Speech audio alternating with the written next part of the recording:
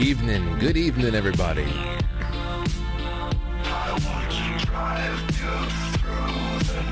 It's great to be back.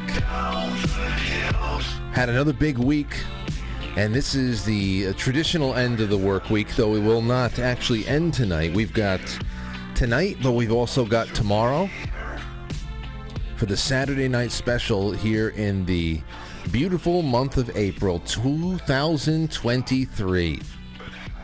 Beauty is in the eye of the beholder, of course, because it could be just as bad of a month as a good one, depending on who you are, where you come from, and what the hell you've been inundated with. But we try to keep it balanced over here.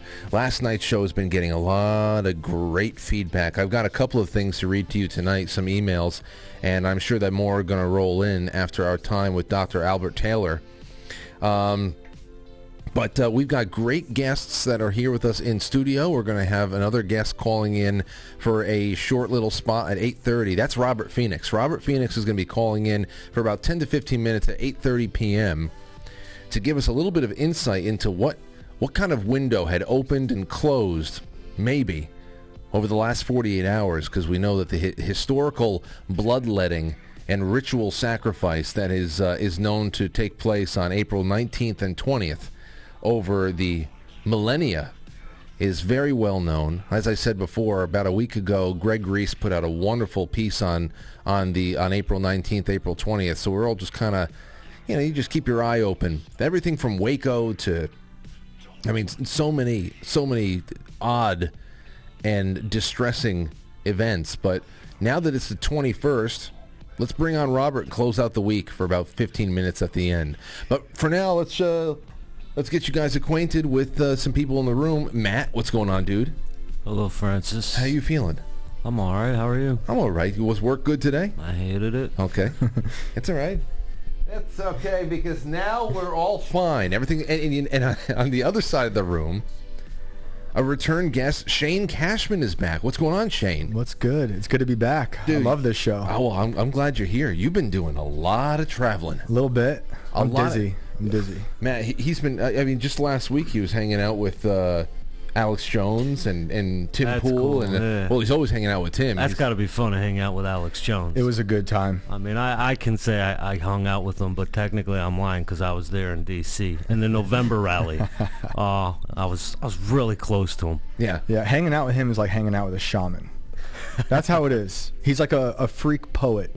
Who's tapped into a higher level. Does he listen to you? Does he listen more when he's off air, or does he still? Is it always in radio mode where it's just? It toggles between the two, but he's a gentleman. Yeah. Like, he's a really good listener. He's very hyper aware. He's listening. Yeah, it's great. It's just like how he is if you watch him. Sometimes you get the hyper Alex who's screaming like a madman, and sometimes you get a very subdued one. I saw him on last Friday, a week ago, twice. So we did a show together for Tim's show, the Culture War podcast, 8 o'clock in the morning with Luke Rukowski, Tim, and Alex. I saw that's probably incredible. What I was seeing. It was a lot of fun. Very down to earth, chill Alex, just dropping bombs. Like, everything was a good bit of information. I imagine him when he's talking, it's like there's a lot of little Alex Jones inside of him working, like getting the files out of the file cabinet, and be like, okay, you need this one now. You can see him searching for it. But then at night, in front of a live audience, you see the other Alex where he's jumping off the stage. I don't know, he might have been crowd surfing. It was amazing. Damn. Can you imagine being at a concert? He's just adding a little entertainment to it. That's right. That's all. Being at a concert and having an Alex Jones-sized person jumping off of the stage. You better, all of your friends, you better have a couple. You better have some backup. Oh yeah. That's a dense man. Well, anyway, it's incredible, because I see you popping off all over the place. In fact, the last time we spoke, you were here we speak off air, but the last time you were here, you had just gotten back from that trip, your 3 or 4 days with Kanye West. Yeah. Wow. And another lifetime. And that was a big day for you. You've had a pretty incredible 10 months. Yeah, it was crazy. That day that I did the show here the first time, we published that on my way over here, and texting with Kanye on the way over, and then sitting down. I was at that point dizzy. I thought that was going to be the peak of the year. That was like the end of last year, I guess. But yeah, that was a crazy time. crazy. It was a blast. So obviously, because when this was probably around the holidays, late holidays, around the New Year, everybody's like, he's disappeared. First thing I thought to myself is he's probably making an album. Right. Do you have any inside knowledge as to why we haven't heard from him? Is it music related? So I don't know specifically a lot of it, but I can say for two different perspectives. One that has met him and one that is just a fan. As a fan, we've seen him dip out so many times after a controversial moment. Like, that's his pattern, especially when it comes to making stuff. He'll say the Taylor Swift thing. That happened. The world was on fire. It was ridiculous. And then he bounced. He went to, I believe, Hawaii and wrote Twisted Fantasy. And that seems to be his thing, where he'll take command of the entire world's attention, blow it up, and then dip out. So that's from a fan's perspective. And then from someone who's known him or knew him, we don't really talk. We haven't talked, I guess, since around Christmas. But from that month, I guess, after I came back home from LA, he and I were talking a lot on the phone, writing lyrics and stuff and all that. So like he was in music, he was doing music, and he was focusing on songs. So from what I can hear, he's been focusing on music, which is what I hope is the case. Yeah, I have some. If we get around to it tonight, because there's so much that we can dip into. But speaking of dipping, but there's so much we can jump into. But I did have this one screenshot from 4chan.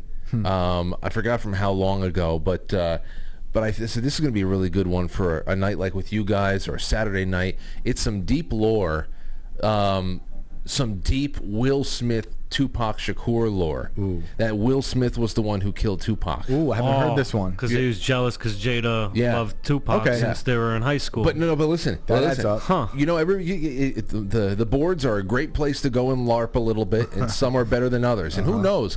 But it's really interesting to consider. Oh, yeah. This is up there with, I heard someone in Austin the other day say that Jim Carrey became Joe Biden. Which also, whoever said that at the bar at the Vulcan in Austin, I think you're onto something. Wow. My Check gosh. the ears, man. They were taped up. You don't know. There's a lot of things being taped and snipped, and it's, oh my gosh, it's just incredible. Speaking of, here's a little bit of, I want to thank my sponsors tonight. That is BlueMonsterPrep.com. Now, I don't know what's going on with Rumble. Rumble was acting very, very weird. I scheduled the show tonight just fine. When I got here to the studio, the entire Rumble site was having a hard time loading for me, and now I'm getting people telling me that Rumble's out. It's just MIA, and I can see it. There's something going on there. But so we're still on Theta and Foxhole, which is on QuiteFrankly.tv, and Twitch. We're still on YouTube. We're still on Odyssey and Rockfin. So plenty of places to watch. I wish that, I don't know what the hell's going on. Oh, it's rumbling fine for some people, they say. It's good now. All right, well, okay, well, it is there. I don't know what the hell. Anyway, thank you to everybody that's watching, and thank you to my sponsors, BlueMonsterPrep.com. This is get in touch with them over the weekend while you're taking care of things around the house. Talk to Pat and Gina. See where you should start for how little money it is to start with food or water or whatever. Get yourself a pair of radios. Go ahead and do it. Go to, we're going to have my buddy Tony from Wise Wolf, Gold and Silver. He's going to be on with us Monday for a short set. I can't wait to talk to him. But over the weekend, go to the affiliates page on QuiteFrankly.tv and see what you may need, because we've got hookups to wonderful all-American businesses that you will not regret patronizing. All right. Okay, so let's get into some grab bag articles here. The first one up is this. There's an Indian man. This is from Oddity Central. An Indian man builds his own Titanic-shaped villa. Is it underwater? I'm just saying. Wait until you see this thing. A farmer in India's West Bengal state has been working on an unusual-looking house modeled after the famous RMS Titanic ship that sank after colliding with an iceberg. It does not look like that is the generic version of the Titanic. That does not. A fucking 8-year-old build it. It looks like an 8-year-old. That's like a 4-year-old's artwork. You're supposed to be proud of it. Yeah, is it like an installation? Is it art? Is he going to live in that thing? What is going on there? No, it's not flattering at all. Wow, it looks like from an early like Call of Duty, game. Yeah, It looks like SOCOM 2. Right. Let's see here. Mintu Roy, a man from Bengal's Darjeeling district, has been dreaming of living in the house shaped like the Titanic. Well, he's not. I guess he's got to wait a little bit longer. Since he was a small child growing up in Kolkata.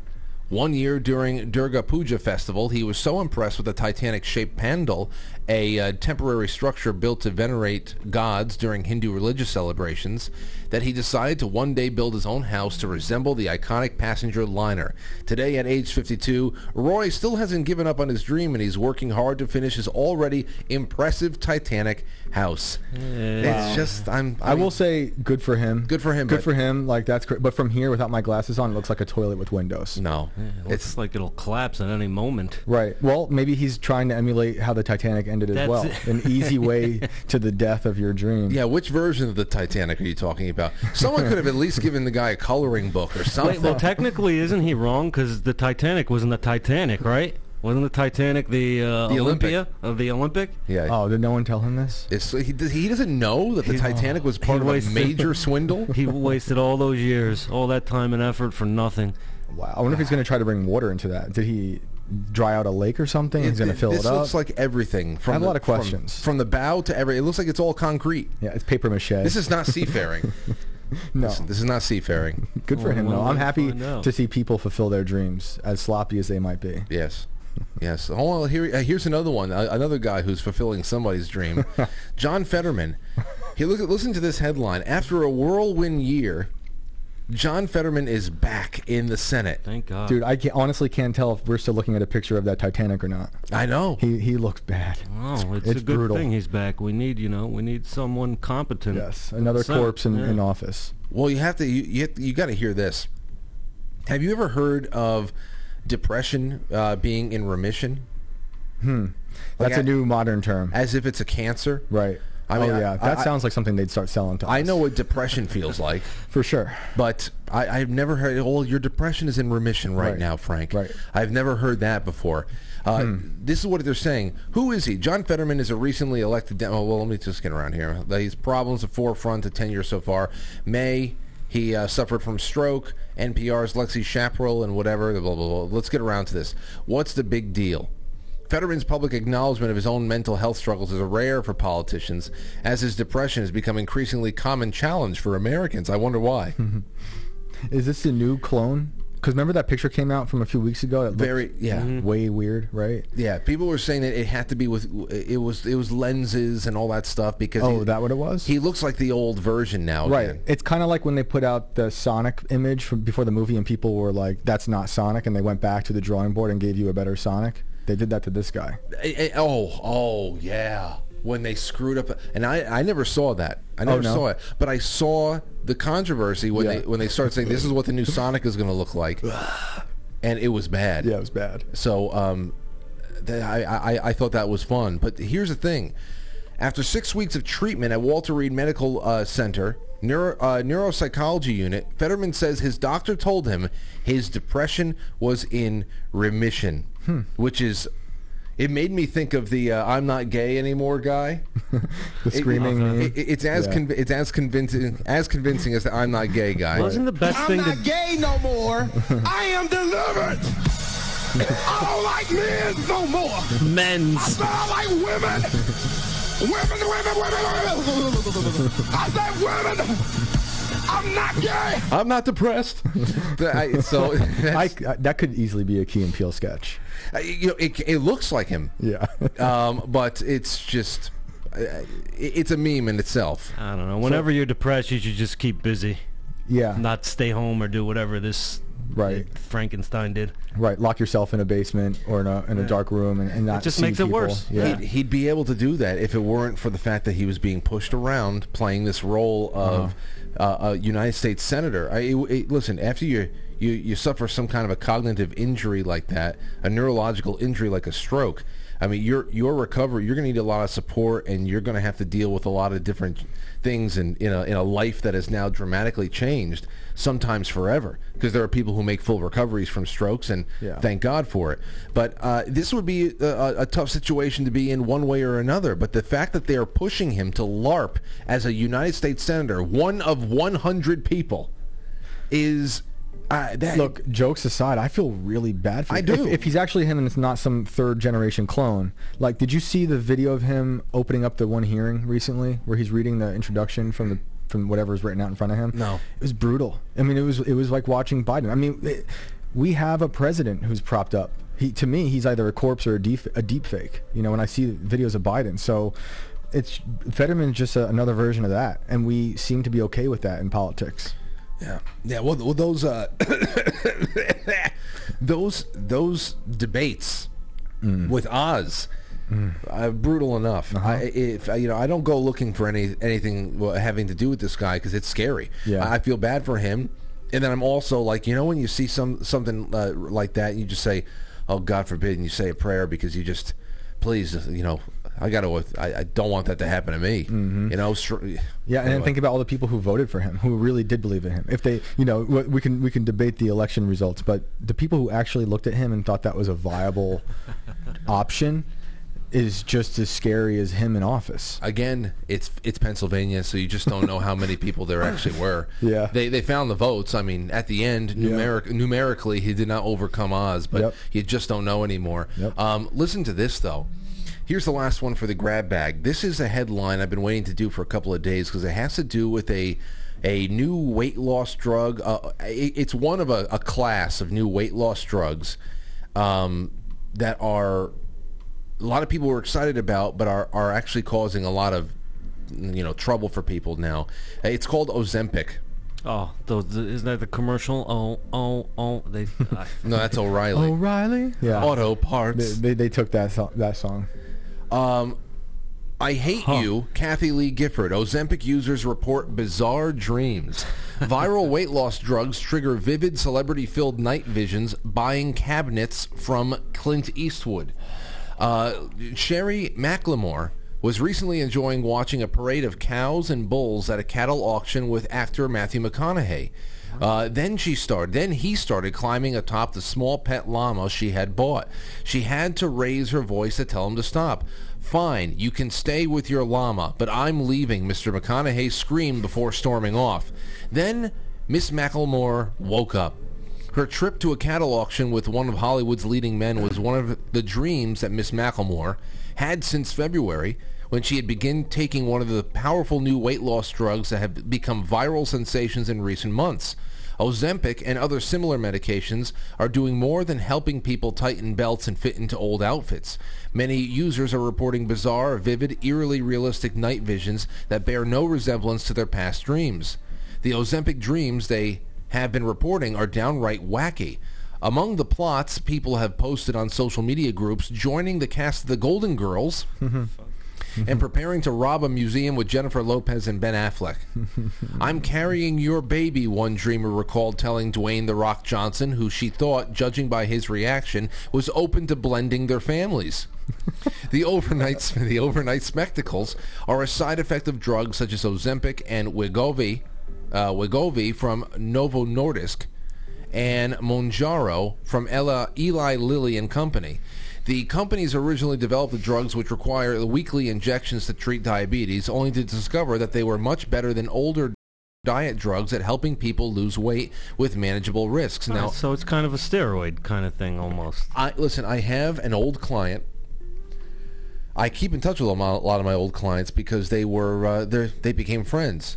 And she told me that she went on one of these things, and I said, "Why? Why?"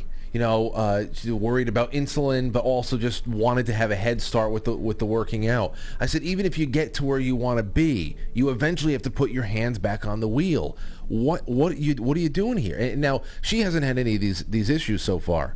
But the reason why I saw this and a few other things popping up, because there was another guy talking about how now that they're watching a lot of these, the results of the weight being lost, people are losing weight, but what they're realizing is that up to two-thirds in some cases, of the weight that's being lost is lean tissue.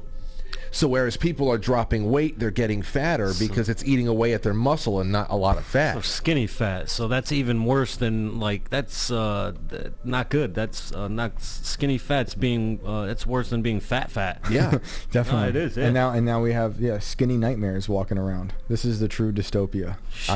Who are the parent companies here, and what are they involved with? Well, it also sounds like a drug that I would have taken in high school. Yeah, honestly. I mean, I'm thinking about trying it right now and see if Do we maybe have I some can in hang out studio? I don't know. I'd like to hang out with Sly Stallone. Oh, that'd be cool. Yeah, it yeah, would. you can, Let's get this. Swim, Don't. swim, you can swim with the dolphins for a little while with Sly Stallone in the Caribbean.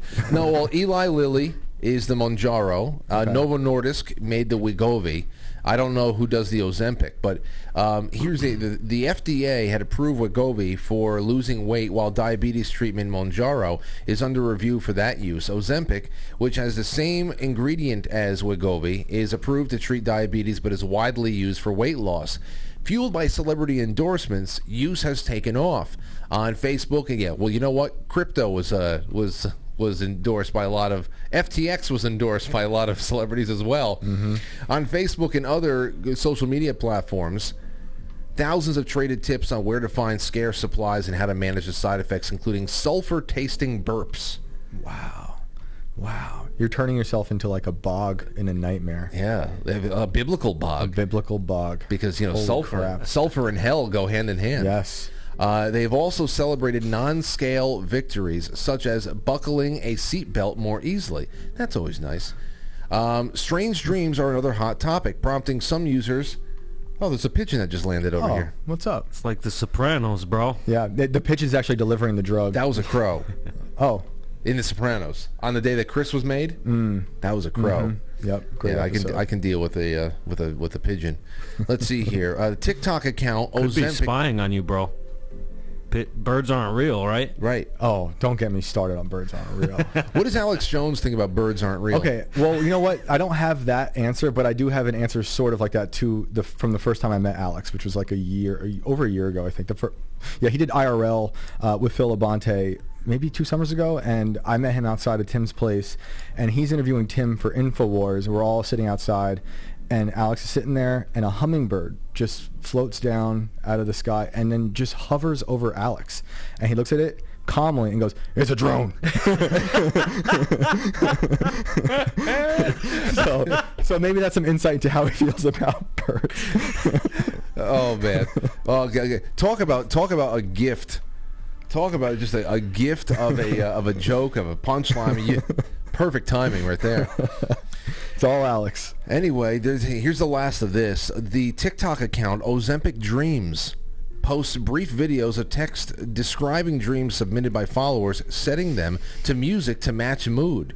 Spent in the night of Home Depot. Here, somebody spent the night at Home Depot ordering new cabinets and appliances for my kitchen. Wait, I'm sorry. This is in the dream still? Yeah. Okay, because I've had nights like that. Yeah, well, me too. Okay. I mean, especially after you get a new job in retail. I'm ringing people up all night. Sure. It's horrible. Yep. My salesman was Clint Eastwood. He helped me pick out everything I would need. Read one, accompanied by a sped up version of the song Escapism by the singers Ray and 070 Shake. Oh, nice. I don't know. I've never heard that one. She's all right. You know what? I like the earlier part of this article where they're saying that they weren't like there was no resemblance to their earlier dreams. Yeah. I like to see that interview process and what their other dreams look like, because I've had some really bizarre dreams without any help of drugs, which I've done, in the past. I have a dream that bothers me to this day where I was dancing with a little lady who was made out of toothpicks, and we were dancing to Tiny Dancer. That dream haunts me to this day. Yeah. Why haunting? Just the way it was to have to hold two little arms that were toothpicks. Oh, you were actually... I was my size, and she's down there in a little toothpick body, like literally made of toothpicks, in a wheelchair, dancing to Tiny Dancer. Ah. You don't want to pull the arms off, right? So that makes sense. To this day, I think about that little Tiny Dancer. You should, if you start having recurring dreams like that ever again, you should put it into the Quite Frankly forum thread. I have an open thread there. It's a recurring dream repository. Oh, hell yeah! People put their stuff in there all the time. That's awesome. And every once in a while, I dip in there to see what's going on. You should be careful with that. I wonder if AI can get in there and start replicating things. Oh, it's through their probably platforms, sourcing right? anything that's published on the internet. It has already been absorbed. Yeah, yeah. All these types of things. It's probably why when you tell a Chat GPT, "Hey, write me a script for a certain story," they've already been able to source from. How many decades worth of creative writing that's just on the internet? Right. We've taught them. It's us. It's us. Whatever Chat GPT puts out, it's us. We all deserve that money. We deserve the royalties. Here's one last thing that I think you might be interested in this. The drugs might also increase a user's energy expenditure during sleep, which could contribute to vivid dreams. It also is possible the drugs are helping users recall dreams they would have had normally but used to forget. Great point. Said Deirdre Lee Barrett, a dream researcher at Harvard Medical School, the author of Pandemic Dreams.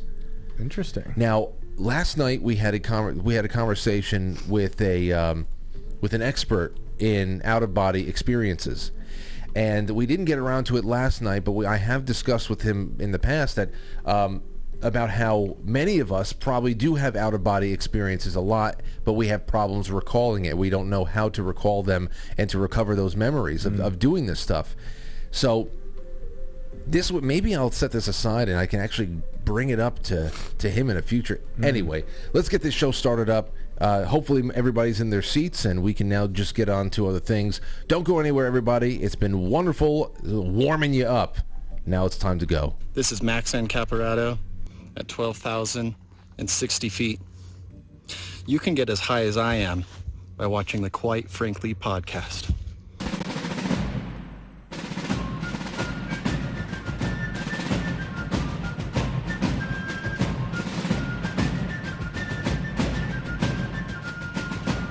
You let one ant stand up to us, then they all might stand up. Those puny little ants outnumber us 100 to 1. And if they ever figure that out, there goes our way of life. It's not about food. It's about keeping those ants in line. That's why we're going back. Does anybody else want to stay? Let's ride!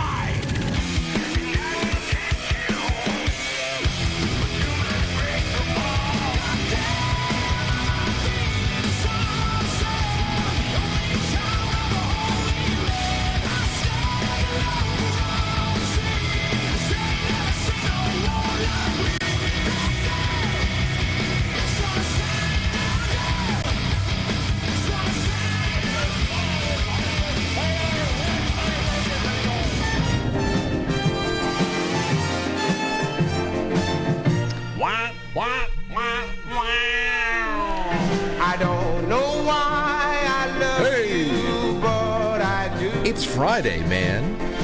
Welcome, welcome, welcome. Now the show has officially began. All that stuff, that was just bullshit. All that stuff before was absolute bullshit. Now we're back. Yeah, always good with the openings there, and gives you a lot of things to think about. Have you seen the... By the way, ladies and gentlemen, if you're watching this on Rumble, please give it a like. That is so huge in just, making us visible to people who don't know we exist. And it would be wonderful to meet new people. That's the place where we can do it the most. Please just give it a real quick click. It does a world of difference. On YouTube, if you're watching, please do the same. I don't know what that's going to do. Things are changing over there. We had such good momentum the first 4 or 6 weeks of the year, and we were actually starting to gain followers, maybe about just a dozen a week sometimes. But it was better than what we've done. Now it is, we've hit a massive wall. And that week that we were suspended for talking to Dr. Peter McCullough a couple of weeks ago really put a dagger through the heart of any kind of slow growth that we had. So I would love if you can help us. Just maybe we can up the live viewership, making it more visible by just liking the hell out of this right now. So please, on YouTube, if you're there, don't leave that button unclicked. Share it. You got to share it too. Sharing. It's crazy what they drop in just any simple word to these social media platforms to keep you suppressed. I know. It's terrifying. And I know that long form content is a You're fighting reels too. Yeah, right. That's or shorts. I'm sorry, whatever platform we're on. Yeah, it's all the same. But it is because they know they want our attention spans to be small. Yeah, so there's a lot going against us, but if the people are out there willing to help out, I think that we could at least fracture the ice a bit. All right, so have you been keeping up with all this funny Twitter stuff? Oh, which part? With the blue checks? Oh, yeah. It's amazing. Dude. They turned Twitter upside down. Dude, this is... People are getting upset. Dude, yeah, I know that. It's incredible. That's all I know, though. I don't know who said what, but I know an NFL player just got very upset. Yeah, he called it a bitch move, which I think is the stupidest thing. Getting upset over that's what was a bitch move? Losing his blue check? Yeah. Oh, sorry. It's the stupidest bitch move. You're in the NFL, dude. You're fine. You know, it's so much elitist condescension coming out of these people. I'm sick of it. It's great. I love seeing people with like 30 followers and blue checks, and then people who were like the legacy people, you know, the journalists especially, losing them. It makes my day. It's a beautiful thing. Here are the ways that they have to make this bigger than it actually is. Mashable actually had to go and say that gays are leaving the platform now. The gays are leaving. They said LGBTQ centers leave Twitter following removal of hateful conduct protections. What does that mean? Yeah, they don't know. They have no definition for what's hate. They just want to be out. They hate Elon, and they don't like that it's a fun place now. Here's Bette Midler. Oh, Lord. She said, Elon took my blue check away. I'm unverified. after all these years. I mean, she could have it. She could go back and get it. Fucking imaginary blue check. He took my blue check away. After all these years and thousands of tweets and free content, this worm has the nerve to decertify me. It could be worse. You could have your shit taken away completely. She's certified, all right. She's nuts. Yeah, for sure. And I'm seeing more anger out of these people than they've shown us for certain tragedies around this country. That's what I'm talking about. Right? I mean, first of all, what isn't free? Yep. No, here's the thing. And now what you're seeing now is the indiscriminate. I saw Ben Collins and people out there, and all the underlings that follow these non-thinkers around, saying, "Oh well, hey, listen, if I see a blue check, I'm blocking them." Now everybody is, no matter who it is, if you are paying for Twitter Blue, these absolute lunatics, they're indiscriminately blocking anybody who has a blue check right now, and it's so hilarious because they're so ill-equipped. They're showing every day how ill-equipped they are to live in a society with even the most the most insignificant of titles and special privileges. They have no impulse control, and it keeps getting funnier. And now they keep needing themselves to be in that bubble too. You know, like they're actively putting themselves into a bubble again, so they feel safe. I think a lot of them can't debate a lot of these ideas that they're coming across, so they're going to go back and block everyone, which is going to make their reality very much more narrow than it already is. Yeah. Oh, you're telling me? The non-checkmark crew. Oh, Matt, listen to this one. Another one from Bette Midler. She had a really rough morning. She said, Elon deciding that I'm not me, that I'm a fake, and obliging me, who has contributed mightily to your platform, at least until you tweaked the algorithm and tanked my metrics, to pay monthly because you don't have enough money and you're humiliated, and because everyone thinks you're a pathetic douche is the funniest thing you could have ever done. Oh yeah, you seem like you're having a good time. When did her metrics tank? When Twitter got taken over and all these fucking bots got erased? Her metrics tanked a decade ago. Come on. You know what's funny though? Like hearing you read that, there really is no more distinction between parody and reality. None. Because that could easily be anybody now. You know, it's not her. I don't know. But it sounds like it could be her because we know she's ridiculous, but it also could be AI. Who knows? Yeah. No, well, who knows, right? Sorry, Bet. And apparently she has 2 million followers. So that's her. So somebody can go out there and create a Bette Midler account, and they'll have what, 15 followers, and they'll say, "Oh, they're impersonating me." Yeah, which is illegal now, or on Twitter terms of service, right? What's her picture? From here, it looks like Krusty the Clown. Is it a picture of her? It's like a caricature of her, like one. I don't know. I don't know what she's doing right now, but wait until she finds out other things that are other things that are not very savory about reality. Things like how the Ukraine war was never going to be won by Ukraine ever. Right. She's a big Ukraine pusher. So wait until she realizes that war was never going to be won. Yep. Our infrastructure collapsing. Yeah. All around us. Doesn't matter. Not to her, because she doesn't have a blue check. That is it. Dude, here's the thing about this, because I don't want to spend too much time on it. But the first waves of people who bought into Twitter Blue, I mean, they did it because they thought it would be funny of how the Bette Midlers, they didn't like how cheap the mark was becoming. For the people who are always talking about inclusivity, they really enjoy the exclusive blue check. Absolutely. But seriously, when you think about this, though, Twitter Blue, you're giving average people, forget about the stupid mark. You're giving them the ability to edit their tweets. Yeah.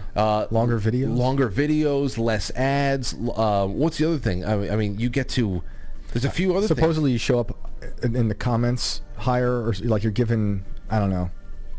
I just dropped it a couple of weeks ago because I wasn't uploading as much as I want to be in the future. But I'm going to pick it up again. Oh, I got it. Because the longer videos thing. Because like posting clips from shows, it would always cut it off, and I was like, I don't want to fight that. But I found out you could do longer videos. I was like, this is great. Especially because all the other places are failing, like YouTube, Exactly. But this is the whole thing, Shane. Nobody ever talks about the features when these lunatics are going on and on like Bette Midler over there, because all they want is their tiaras back. Yeah. The checkmark was a crown. Yep.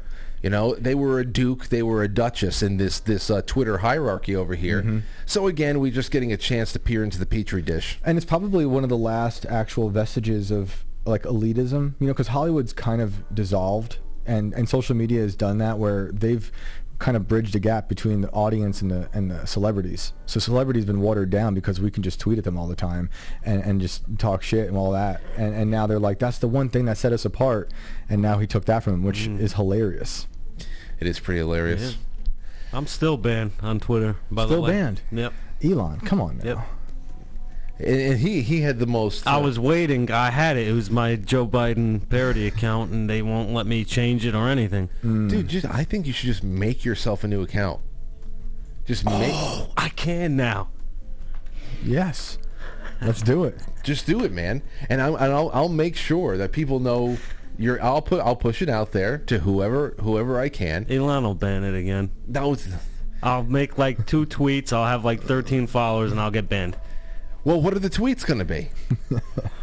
Whatever I think of. Well, I mean, you can try to find the line and cross it, and then you can just complain that you got thrown off, or you can... I don't know. There are still people having trouble. Like, I feel like it should have been a little more freer than I was expecting. It's definitely I thought better. I was going to get back and maybe able to change it to a different thing. I didn't even get the chance. Like, that stuff that has to change. I think Twitter in general is a better place, and it's a lot more fun. But there's still a lot of problems with people being kicked off, and it doesn't even make sense still. And they're fighting with all that. This was before Elon took over, so I'm like, oh great, he bought it, because it said everyone who was kicked off or suspended will come back. Nothing. I fucking can't. Well, this is not even Twitter's final form. We got to see what he's going to do with this X app, the Everything app. Yeah. Oh yeah, this is it's going to be a piece of a larger vision he has, which of course he's he is a transhumanist. Yeah, in many ways. I like Elon, but I also don't like Elon. I like what he's doing with Twitter, but it's also my trust. I don't have full trust because I don't like Neuralink. Yep. I think that's a slippery slope, as they say. I like the ideas around it. I like when he talks about giving veterans, the ability to walk again or see. But yeah, that transhumanist stuff is right around the corner with something like Neuralink. And then him putting everything on this X app or whatever that is going to look like. All that's scary. And like even Teslas, even electric cars, to me, and I think it's happening already. If not, it's happening sooner. They can turn that off on you remotely. The repo man can take that back with the remote control.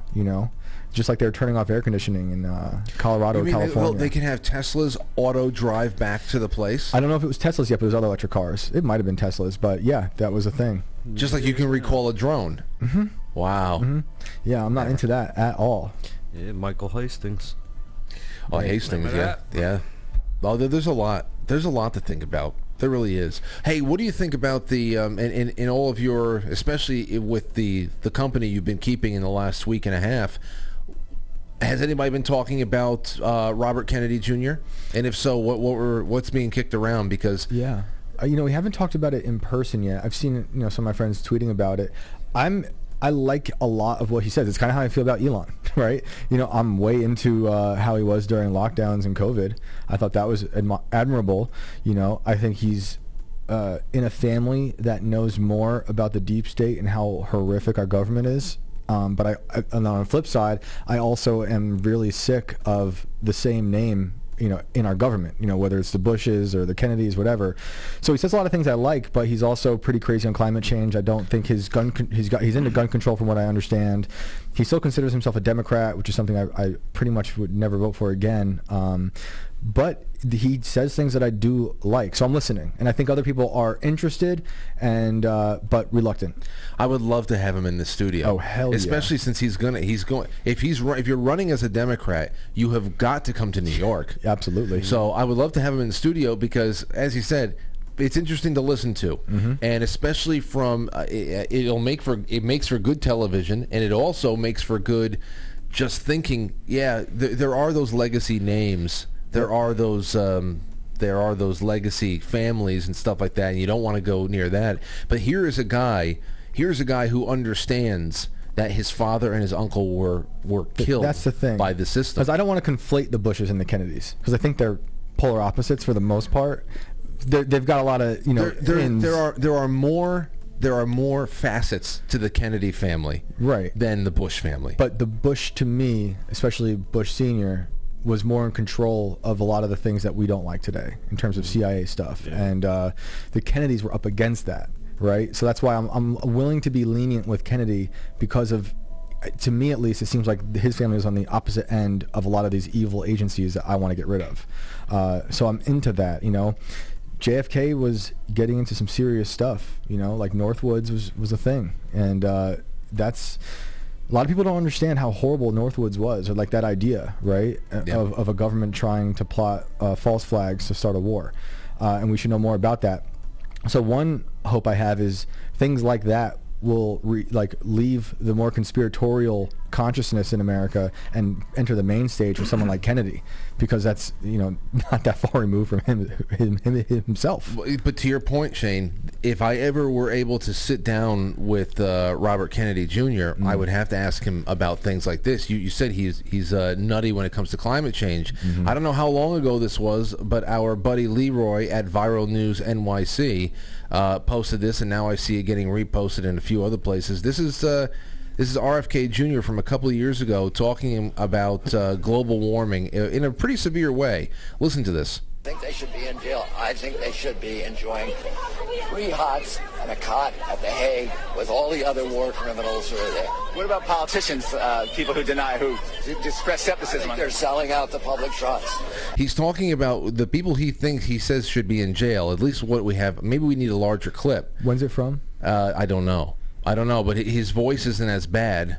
It's still bad, but I want to extend patience to people that have changed post-COVID in particular, because that really changed the landscape in a lot of people's minds. And that's why I said, right? I want to ask him about this. I mean, because this is a pretty harsh stance to talk about global warming deniers should be put in jail. Yeah, it's disturbing. That's it. That's a point where if you have growth from there, I want to talk about that come to the light moment. Yeah. Didn't he have connections with that solar company Obama gave $500 million to, Solyndra? And then they lost it, and then he gave him So I don't know about him and Solyndra. I'm pretty sure. I think he had a connection to that company. Interesting. Well, listen, this is only 44 seconds. Listen to this. Yeah. I think they should be in jail. I think they should be enjoying 3 hots and a cot at The Hague with all the other war criminals who are there. What about politicians, people who express skepticism? I think they're selling out the public trust. And, you know, I think those guys who are doing the Koch brothers bidding and who are against all the evidence of the rational mind are saying that global warming doesn't exist, that they are contemptible human beings, and that, you know, I wish that there were a law you could punish them under. I don't think there's a law that you can punish those politicians under, but I think the Koch brothers should be prosecuted for reckless endangerment. Absolutely, that's a criminal offense, and they ought to be serving time for it. Now, if he's reserving his ire just for I don't know what. Whether you're a corporation, whether you're a person, whether you're a politician, and you just you have an opinion about something that may be controversial or hot button of the day. I don't know where. Need more context. I need 30 seconds before this clip starts, because it's been going around today. I mean, that still is bad, but definitely would appreciate more context. But you know, it's going to come down to what people see as their top priorities with their politicians. I need to see how he is on abortion. I need to see how he's on the Second Amendment, free speech, which kind of was coming out of that video, which is alarming. You know, he didn't seem too into that. But the COVID thing, and I saw a lot of Democrats flip, or at least leave the Democratic Party in places like this in New York, where they're like, okay, the lockdowns are destroying my children, you know? So they're willing to vote for someone, and this might be appealing to them because it's kind of a Democrat, but he went against the odds. Yes, he did. He did. And I will say real quick, he did also speak out even when it was not so beneficial to his wife, who's deeply into Hollywood. Oh, yeah. Right, Cheryl Hines. So, and she got a lot of flack for that. So, you know, I like that he's not afraid to talk out, but it's, you know, only, you know, I agreed with him that time. What we just heard in that context, I don't agree with. Yeah, and cheers for her for sticking with him so far. For sure. Usually they run for the hills. Yeah. All right, so here's another story that I wanted to bring up with you guys tonight, because it has a kind of a Goodfellas kind of a feeling to this one. Did you hear about the gold heist? No. Only the headline. Is it in Canada? Yeah. We got to read this one. Hold on a second. Let me get out of the way. Boom. All right. So this is from the Toronto Sun. Last night, everybody started talking about this major gold heist. At first, the reporting that came out said that there was $100 million worth of gold that was taken. And now we're talking, it's probably around 20 to 25 million that they're estimating now. But Lily, huge Pearson heist takes $22 million from major Canadian bank. Here's what we got. How did it go from 100 to 20? I don't know. They were going to, let's just say they stole $100 million. Yeah. Say that. Then they're getting nervous. Real quick, yeah. And they're like, no, let's just not do that. Give me 80. The theft, first reported by the Toronto Sun, happened on Monday in early evening hours and saw $22 million worth of gold and banknotes stolen. A confidential memo shared with the Sun stated that the bank in question was TD, while the airline was Air Canada. Asked for a comment, Air Canada sent a terse note from a generic email address. They said, hello, we have no information to provide. Please contact Peel Police. TD did not respond to the several requests for comment sent to the bank. It's understood that gold and banknotes were being shipped in as part of an intra-bank transaction, though the identity of the other bank in the transaction isn't known at this time. An aircraft, this is a quote, an aircraft arrived here at the airport in the early evening, and as per normal procedure, the aircraft was unloaded and cargo was transported from the aircraft to holding cargo facility, Inspector Stephen Diveston said during a Thursday evening press conference. Initially, sources said that the amount of gold stolen was around 3,600 pounds, which would have a value of over 100 million USD or over 140 million Canadian dollars. According to one source, the fact that police are saying that amount was stolen, it was just over 20 million, means the thieves only took a portion of the shipment, not the whole thing. Officially, police are providing new details, and other goods, other than the goods that were stolen, contained a single aircraft shipment container, which Diveston described as being square with dimensions of 5 to 6 foot range. This sort of thing should never have happened, and right now they have no idea who did it. Is there pictures or video of how it went down? No. Does it say? No. Like, that's interesting. It's like an Ocean's 11 kind of a deal. You can't walk around an airport without being photographed or videoed. Yeah, you're right. Like, how did they get away with that? I know. Was it private where they landed? Like, it was probably Putin. Getting that war money. Putin up in Canada. Yeah, exactly. That's who it was. Yeah. Here on Thursday, police were providing few details on an official basis. Speculation on where the gold had gone, including whether it has left the country, remains just that, speculation. One possible angle sources have said people are investigating is the possibility of organized crime was involved. Ports of all kinds, air and marine, have been long used by criminal elements to either steal or move stolen goods. Gangs and other organized crime elements work hard to either place their people in jobs at ports like Pearson or compromise those already employed there. There are 3 main cargo facilities at Pearson: Cargo North, Cargo East, Cargo West.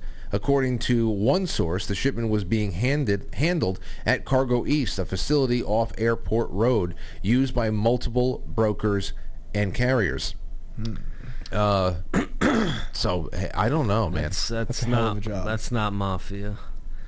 You don't think so? It No, could be. no. What do you think? It is the mafia, but it's not the mafia of old. As we know It's it. the mafia that took over when they arrested, the mafia. Right. So you're saying the United States government? Either them, the Canadian government, both, or something Yeah. like that. Yeah, definitely. Absolutely. Yeah. I mean, that's kind of what Whitney Webb's book. I didn't read it, but I've seen a lot of interviews with her. You listen to Whitney Webb at all? I do. I would love to. That's another one I would love to She should be on the show. She's one of my favorite journalists, but she talks about how, what you just said. Yeah. The government absorbed the mob. Exactly. And the mob took over the government, basically. Because Then the mob runs won't it. do anything this big like that anymore. One, because there's too many people, and people will talk. They're not going to take that chance because they're in mostly legal shit now. Yeah.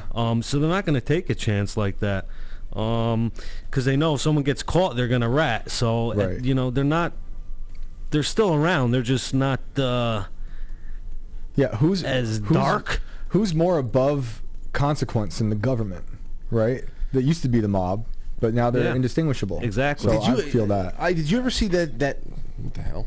Did you ever see that that Netflix series Fear City?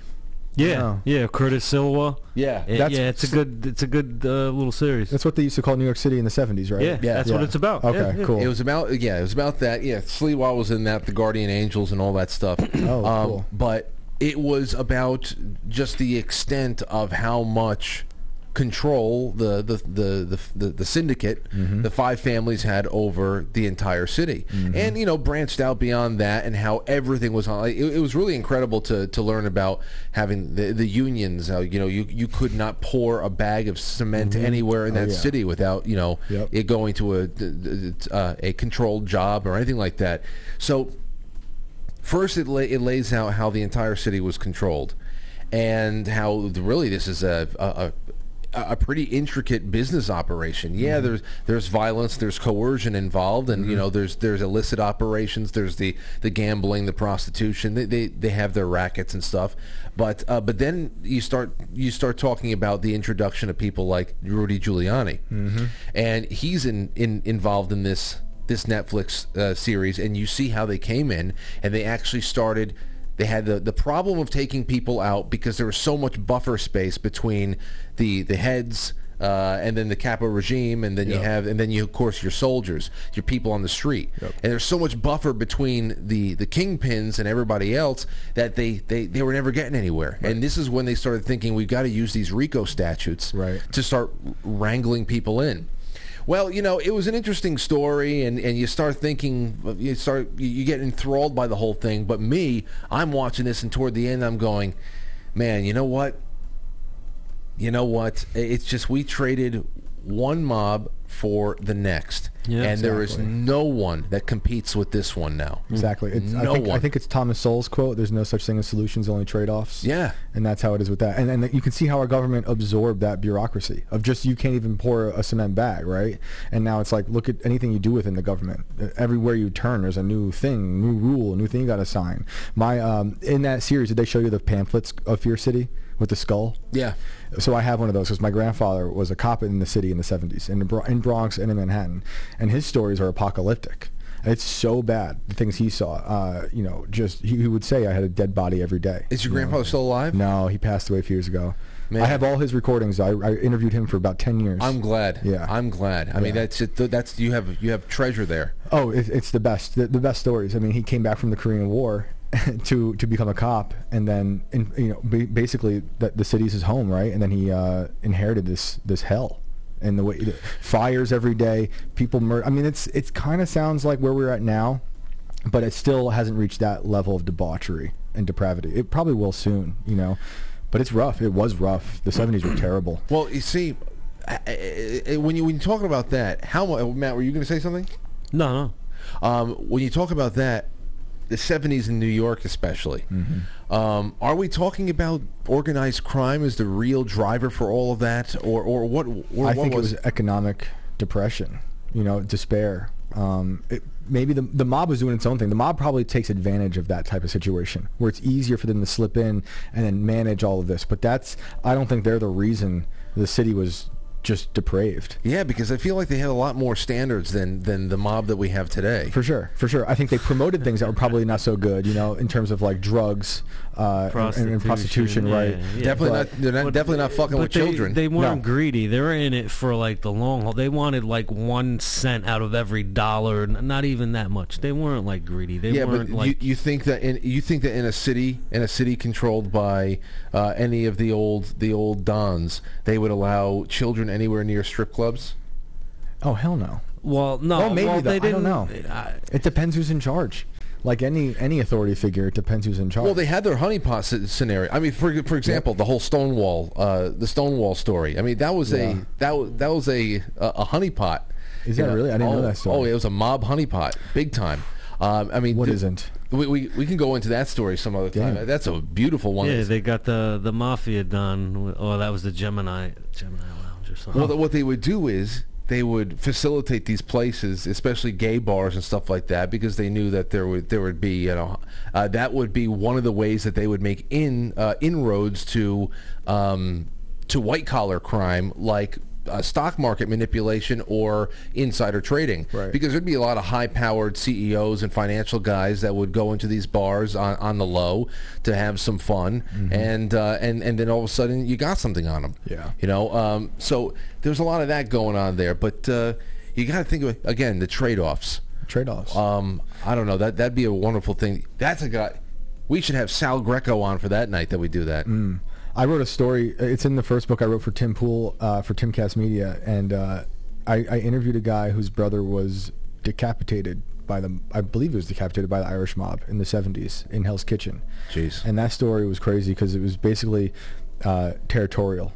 He wanted to open up a coffee truck at the Meadowlands when they were building the Meadowlands, and they already had a spot there that the mob wanted, and that was it. And then he was lippy with them, the brother, and it just led into this crazy stuff. And I remember one of the crazier images from the story was when this gentleman who I interviewed found out his brother had died. Maybe it wasn't decapitated, it was someone else who was decapitated. He was probably shot in the back, actually, in a car. But when he found out his brother was murdered, he went down to Hell's Kitchen to identify the body. And the cops, when he walks in to the precinct to identify it, the cops are like, his brother was already here. And the guy interviewed said, well, I'm his brother. And his only other brother's out in the car. No one else came here. And it turned out one of his buddies, presumably from the Irish something, I don't know if it was the mob or what, came in drunk and turned the whole precinct upside down and then danced with the corpse in the precinct. Get the hell out. And the whole place was still a mess. From whatever happened in this place. Yeah, the guy ended up going to the funeral and had a little bit of a fight with the guy interviewed, but never saw him again. It's those stories like that keep you up, and to think that there was somebody in that precinct that was around there to see this chaos ensue that ended with a drunken mobster dancing with a dead body. Mm-hmm. Yep. Jeez. Yep. Claiming he was the brother. He probably believed he was his brother. They were so close, right? But yeah, it was wild. Crazy story. Oh, gosh. I just, I know this is up your alley, too. I just made a reconnection with a friend of the show who is wrapping up a production with MGM Plus, and it is a soup to nuts documentary series about the Amityville murders. Oh, cool. And I don't know when it's going to be, but I would love to have them come on the show and do a beginning to end retelling of that story, because I don't know about you, you do a lot of researching on this, but Amityville is one of those things where, yeah, we're from New York. Yeah, I recognize that. I recognize it as something that was not very pleasant, but I couldn't tell the story. Yeah. So I'd love to hear that story again and, ruin my night. Yeah. I love those stories. Good bedtime stories. But well, listen, you have a book that's coming out, right? It's out. Yeah, we just put it out a month ago, I think. Okay. Yeah. And that is tell us a little bit about that, because before we go to break, then we can come back and expand on it. Yeah, so I guess it was the first time I did IRL. Someone emailed us. They heard that I was into doing weird stories, and I got all these emails, but one stood out, and it's from this guy, Clint Brantley, who told me that the Confederate gold went missing in his town of Washington, Georgia. Talking about gold heists. Yeah, right. So, I'm already thinking about how I'm going to go find that gold now. Who do I have to fight? But so it was interesting to me, and I decided to fly down there, and I thought I was just going to write an article about the gold. This is the town where Jefferson Davis dissolved the Confederacy after they left Virginia. The Confederates burnt down their capital, and then they left with 2 trains, one with the gold and the jewels, the other with Jefferson Davis and his cabinet. And they wound up in Washington, and there was like a mutiny and a robbery on the gold. They also never counted the gold officially when they left Richmond. So there's a lot of disparity in the numbers. But within an hour, honestly, within 30 minutes of being in that town, I realized it was more than an article. It was going to be a book, probably, because it turned into stories of witchcraft, possession, ghosts. I saw a UFO my second or third night there, and I was just like, this town is oddly possessed. Like thinking of Amityville, I was thinking about Long Island being possessed. And I spent a lot of time out there doing the Long Island serial killer, and people kept saying that, like, this area is like haunted, it's cursed, it's possessed, and that's how I felt about Washington, Georgia, just because it has had so many weird things happen to it. Whether it's before the American Revolution, leading up to the Revolution, they had the bloodiest battle there called the Battle of Kettle Creek, terrible battle, and then obviously the Civil War went down, the March to the Sea, a bunch of fires, the boll weevil, and so yeah, I was down there just like inundated. Every time I turned around, there was a story to be told. Following these people who talk to ghosts, meeting these haunted dolls that they believe are evil, which they definitely looked evil. But yeah, it was a crazy time. So that's the through line, is looking for this Confederate gold that may or may not be in that town. And then every time I kind of met a new person, there was just a new bizarre story to tell. I bet you any money. You think about stories about the Black Eagle Trust and everything. We've talked about gold, the gold that was rumored to be in the basement of the World Trade Center on September 11th. A lot of different gold heists and confiscations and all of that. I wouldn't be surprised if there are just stacks and bars of Confederate gold offshore somewhere. I mean, if it was ever here, who knows? Who knows where the hell it is now? Yeah. Do you know the story about what happened in Pennsylvania with the gold? So there was those, I think they're treasure hunters. I believe they're called fool's gold. You have to look that up. But this story was actually breaking as I was going down to Georgia for the first time for this story. And they had basically, as far as I know, located where they thought Confederate gold would be, and when they went back to go get it, the feds had swooped in and taken it. So now they're in a legal battle of trying to get their gold back that they found. But then it comes down to who really owns it. A lot of historians will tell you that if you find this Confederate gold, it belongs to the feds today, which is why a lot of people probably don't talk about it, if they find it. So what? See, that's the whole. I guess so. Pennsylvania. Pennsylvania. I want to say Dents Run, Pennsylvania is where it was. There's always things like that popping up. Someone who's hot on the trails of something had a clue that it was not uncovered up until that point, and then the trail runs cold or something goes on.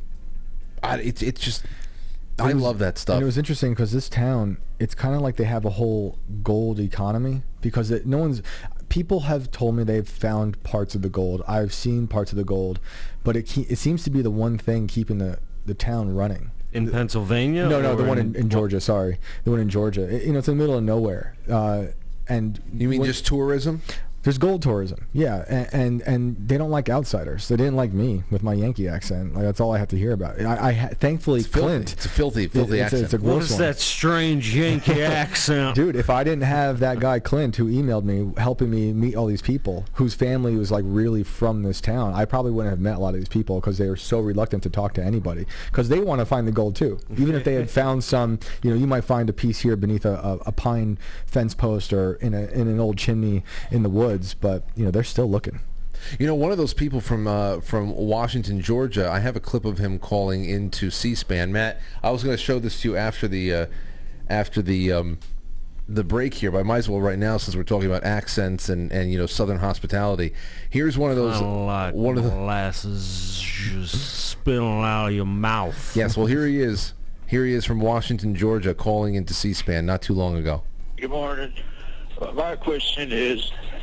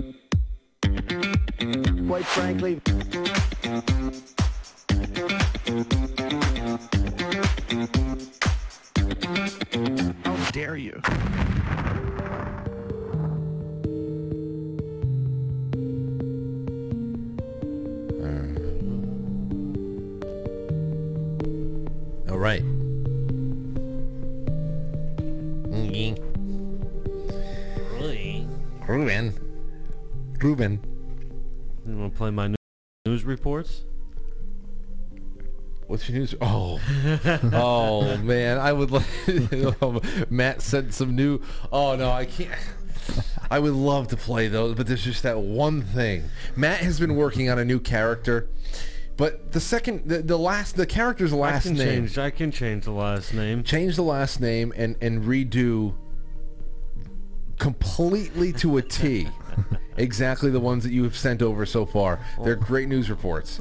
He has created a new character. What's the first character's name? Gary? Yeah, Gary. So Gary is a guy is a correspondent who only reports on what? On like gay news and gay events. Like if he found gay things. For example, this one It's breaking news. Breaking news. It's always breaking.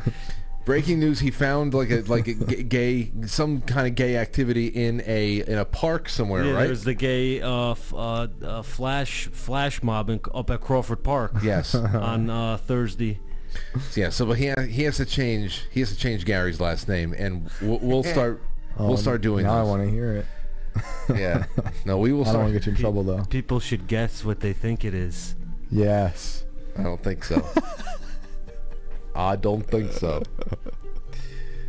But anyway, let's go into some super chats. Then we'll go around the horn and we'll make ourselves ready for an 8:30 visit. Jerry's Jono says, Pox reminds me of those Hanson chicks. I know. That's the first thing that we started making Hanson jokes when the WHO stepped up and did the right thing. Okay, Susan Springs says, the Quite Frankly replay is the favorite part of my night. I can't begin to list all the reasons why I love you and your show. Well, that's very nice, Susan. I really appreciate that. And after a week like this, I just hope that people have that cozy connection to it all, because we do things that are... I don't know. Made me feel good. We had a good one this week. We had G. Edward Griffin on this week. Oh yeah. We did a little bit of out of body experiences. We did. I forgot what the first 2 days were about, but we did some shit. Have you had out of body experiences? No. No, not at all. Not that I know of. But I think I have had sleep paralysis. Okay, that's where I was going to go next. I think. Yeah. I believe I have too. With like a weird tentacle demon dancing on the ceiling above me. I had something like that too. I had both. I had an out of body and a sleep paralysis. Well, the sleep paralysis is the first phase of being able to. The out of body experience I had is because I died. Oh shit. Oh, is this when you got hit in the head? No. Well, there's twice. Like I died, I think once for like when I was a little kid, and then I OD'd on some cocaine. Damn. Oh, I forgot about that. Do you have memories from being dead? Like when you came back? Well, when I was a kid, I remember like I was really skinny and like I was in a pile and I got like jumped on and like I got crushed, and I just remember like everything like was white and it was peaceful. Like I was hurt, I was crying, and then everything was peaceful. I was like ready to like just stay like right there. I was like 5-6 years old. I'm like, this is like really peaceful. And then I just remember like I just hear my brother like, oh, get his legs, shake his legs, and then I kind of just like came back to, and I was like fine. Dang. Did you start levitating? No. That would be interesting if you just started floating up. You scare your brothers. Oh man. Well, hey, I thought you said that you had that near death experience as a child because one of your brothers had dropped something heavy and it had hit your head. I thought it was something like that. I didn't know you were at the bottom of a dog pile. Nah, the only time I got dropped on my head, I like accordion myself. I thought my back was broken, but other than that, no. Shane, have you had any of these life-altering experiences where not necessarily like an accomplishment, but like a near-death experience, an OBE, something like that? You're a guy like me who likes to collect other people's stories. Yeah. But I don't know if I'm thankful for it. I definitely am. I'm thankful I've never been haunted before. Yeah. But I've had ghost experiences, but no, I haven't. Nothing explicit. You know, I have this thing where I wake up in surgery all the time, and so like I have this weird memories of seeing the surgery when I should have been asleep. But I wouldn't say it's an out of body experience. I've been like messed up a lot. You've had a lot of surgeries? I've like broken bones, and one, I had like both bones in my left arm came popping out like a bunny ears when I used to do BMX biking, and then one of my knees, I guess my right knee, I broke that while playing on stage with my old death metal band. And then the other knee I broke at a Dillinger Escape Plan show at the Chance. Shout out to the Chance in Poughkeepsie. Hell yeah. But anytime I've had surgery for these things, I always wake up. With the arm, I was 13, and the doctor said, you were in surgery for 6 hours because I kept punching him with my bad arm. So I don't know, what's going on with me in surgery and stuff, but I do have like those odd memories of being under, but also watching surgery happen, where it's like you're feeling your bones move, but you don't feel anything. You just feel like the pressure. So the anesthesia. There was but you were just conscious of the procedure being done, but you didn't feel any pain. No pain. It's not like that Hayden Christensen film, huh? No. Thankfully, God, that'd be terrible. What the hell's that movie called again? Awake? It might be Awake. Yeah. Nothing like that. That movie will screw you up. Yeah. He's awake during the surgery. He's awake. I mean, I forget. There's a bigger plot. Jennifer Aniston is in that, right? I have to look it up. She's like a devious wife who's trying to sell him out or trying to plot against him in some way. Yeah, I don't know if it was it's Awake. Yeah. Anyway, Yeah. what's the plot? Can you? Yeah, I'll read it. While undergoing surgery, a young man experiences intraoperative awareness. He becomes fully alert but paralyzed, and therefore cannot tell his doctors that he is not sedated and is enduring the whole process. Meanwhile, his wife Jessica Alba wrestles with demons of her own while her husband suffers through his ordeal. Yeah. Nothing like that for me. It is, and that's a heart surgery. So this character is, he's awake, he's aware, but he can't tell anybody, and he's feeling them separate his chest and all that shit. Ugh. Oh yeah. Which is, just thinking of stuff like that always makes me think of is it Unit 731? Yeah. What they were doing in Japan? Like, oh yeah, they were doing that to people, like, on purpose though. So those people were suffering under intense violent experiments. I know. I had that's what I was talking about earlier on in the week. We were talking about birth control, birth control and male birth control too, and then vasectomies came up. And when we were starting to talk about vasectomy, you see how Matt is reacting? I was melting in my chair. Yeah, it was very, very gooey moment for me. Brother got one.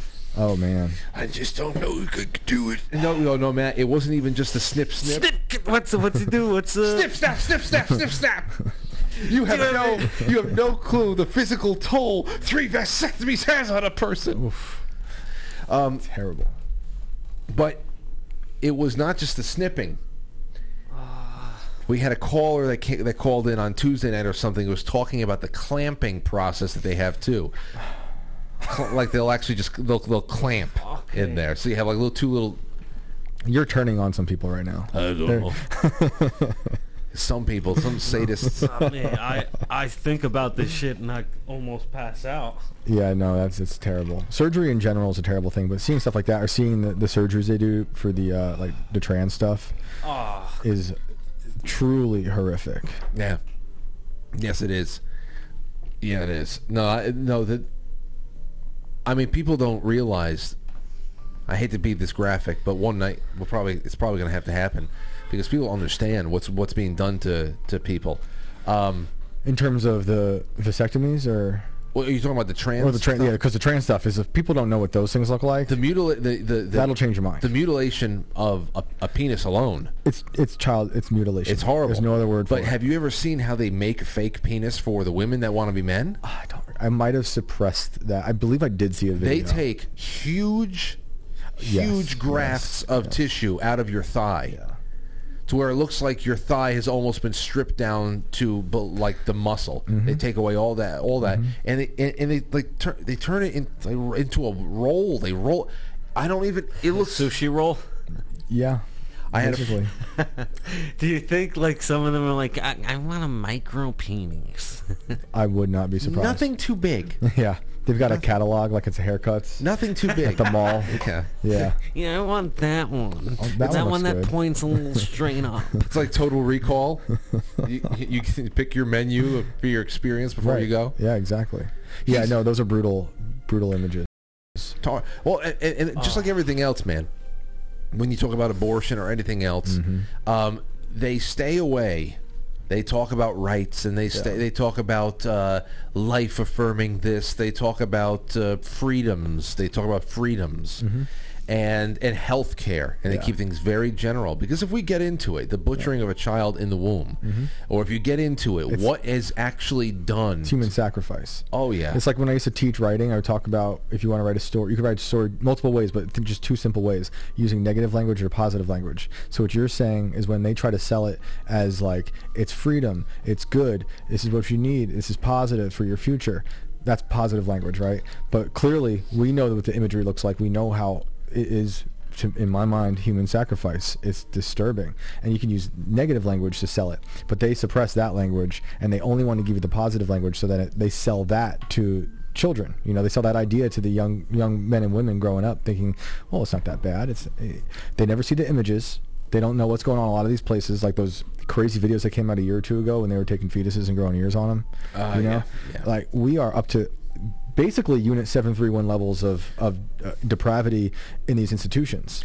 We need to do more to talk about it openly, as if my wife and I stopped using the word abortion. We just say human sacrifice, because that's what it is, you know. And I think if more people saw it that way, maybe we could shift it. But it's pretty deeply entrenched in our culture. It's gonna be tough. You know, it was the last time.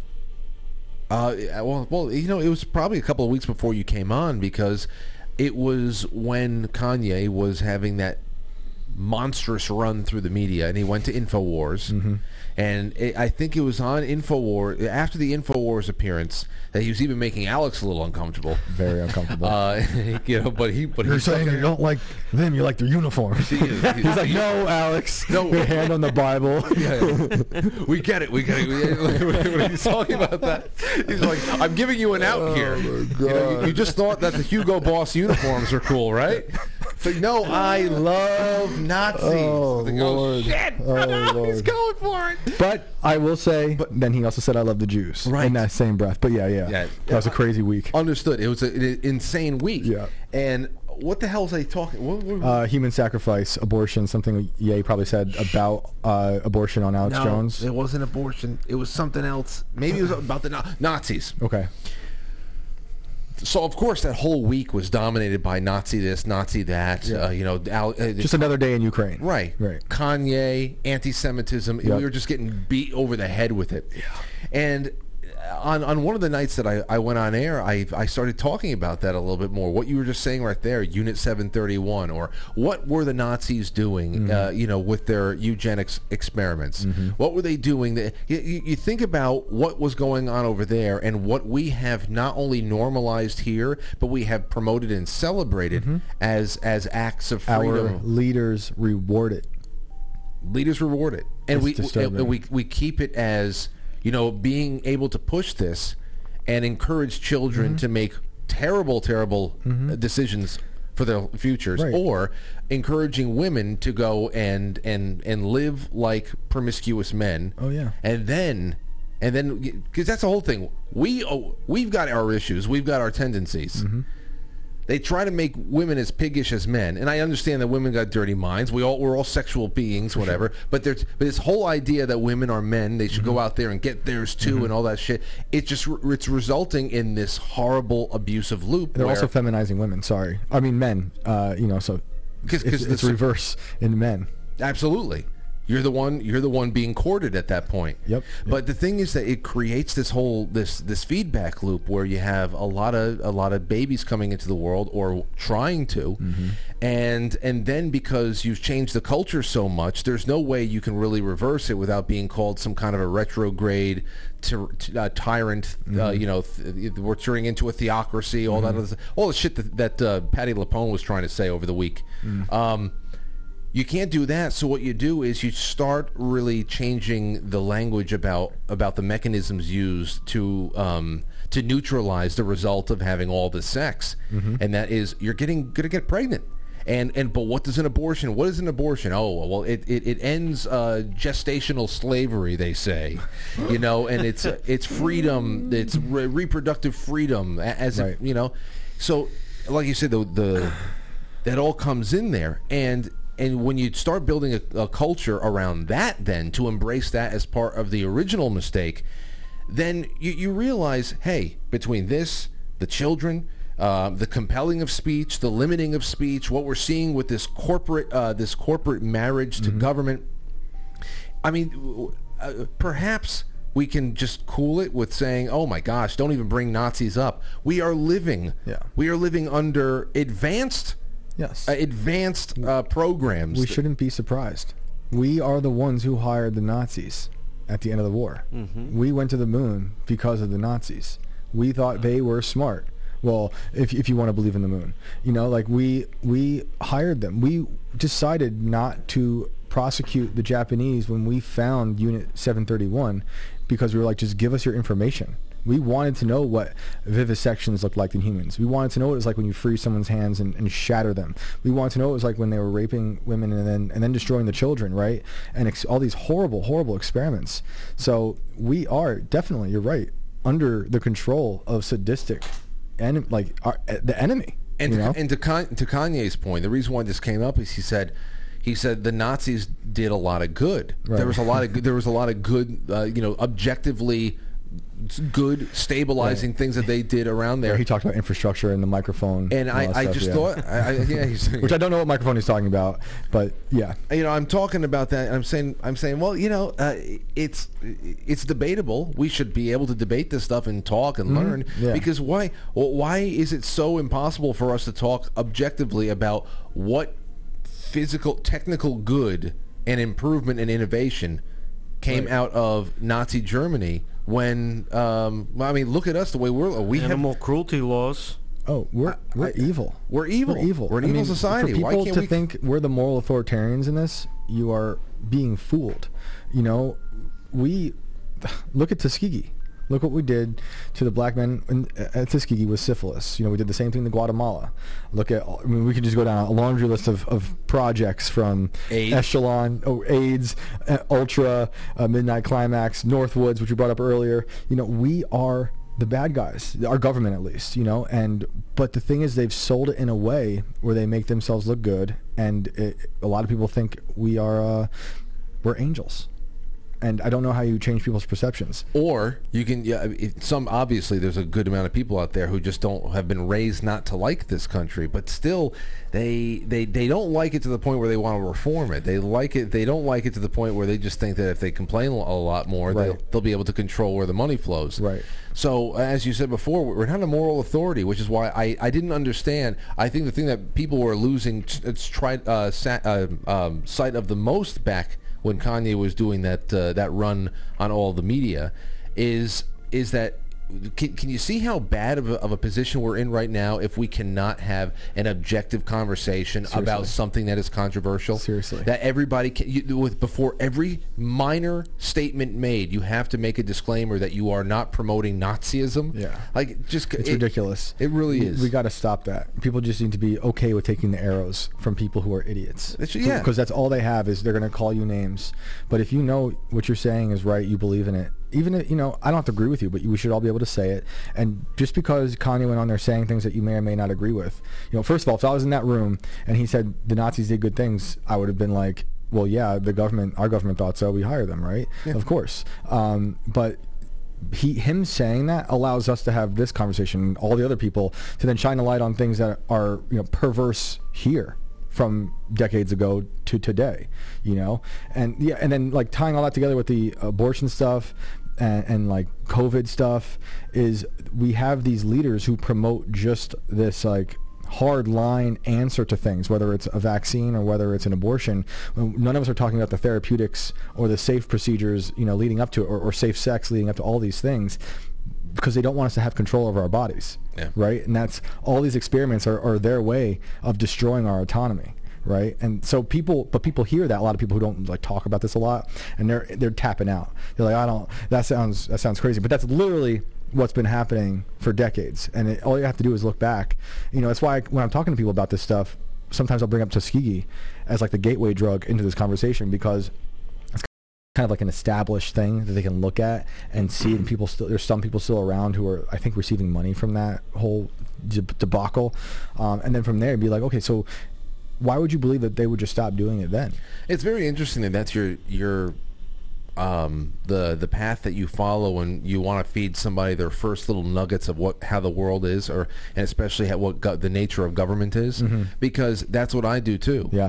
I the first thing I always do is show people the true nature of how government treats unarmed civilian populations and how they experiment on them. You need to really show somebody. You have to break their trust in the illusion. Yes. Because these are you talk about projected realities. These are the projectors. But you can't take a sledgehammer to it unless you're in a debate with someone. You know, when you really want to help change someone's mind or at least change their perception, you got to go in easy, right?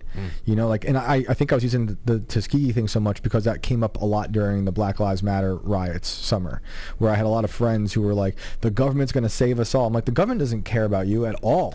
The government's allowing this to happen. Right. And they definitely didn't care about black people. Have you heard about the Tuskegee experiment, right? And they'd be like, oh my goodness. No, and that was the best part about it, because when we started learning in the middle, toward the end of 2020, when we're talking about the vaccine is coming, and then 2021, when we're realizing that the greatest holdouts were black Americans.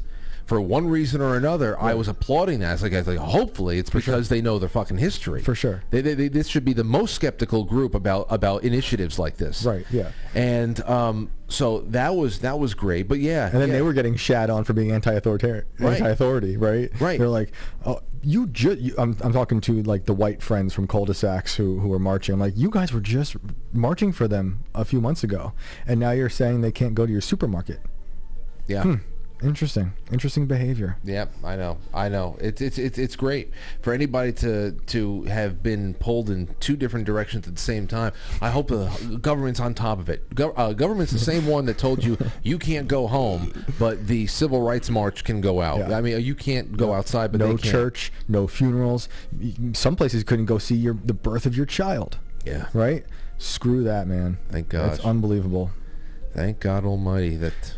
But I think the more people talk about it openly, whether it's on shows or whether it's just at parties, I do think you're not going to change the world, but you can at least start changing the community around you, right? And being able to be like, look, I'm not insane for thinking these things that are established, problems in our government, and it's okay to say it out loud. People. I think we're in a position we're in because people got so afraid to say anything slightly critical of a lot of these issues we're talking about tonight, and so they just let it steamroll them and their families. Yeah. And here we are. Yeah. I think the thing is that in past situations, it might have been possible to have something just wash over us. Yeah. And even though every time something happens and it elicits a response and there has to be a solution to it, usually the solution comes first. Yep. You're never really exactly the same as you were before. Who knows? I mean, let's say that there's a rowdy night at a concert somewhere. The next time you go to that concert hall, there's probably going to be a few new regulations in place that they hope will prevent that first thing from happening. Right. Even if these things are born from good intentions. Yeah. It just it compounds, but it was too big. It was too big when they're telling you when I'm in my backyard and I got Matt and a couple other guys coming by and we're barbecuing the summer of 2020 and we can sit in the backyard and there can be 45 minutes to an hour that goes by and we don't hear a plane going overhead. And this is months into it that there's just no air traffic, that they killed the country. It's killed the world. I know. You killed can't, the world. You can't let that go. It's so crazy. Like I was saying earlier, I've traveled more these last 2 years than I have my entire life. And I love talking to all these different people from different cities, especially like the Lyft drivers who take me from the airport to the hotel. And I'll just get into it immediately about what's this place like now post-COVID? How is it for you? What did you experience? How do you feel about it now? What are the changes? And it's just crazy that no matter where you go in this world, you can have that conversation, right? Like they paused the world, destroyed the world, and I love / hate having those conversations as we experienced. Like it was crazy that we experienced it. Children suffered. A lot of people lost their lives from the depression. From lockdowns, from fentanyl overdoses. A lot of stuff we don't talk about happening during lockdowns. That wasn't COVID, right?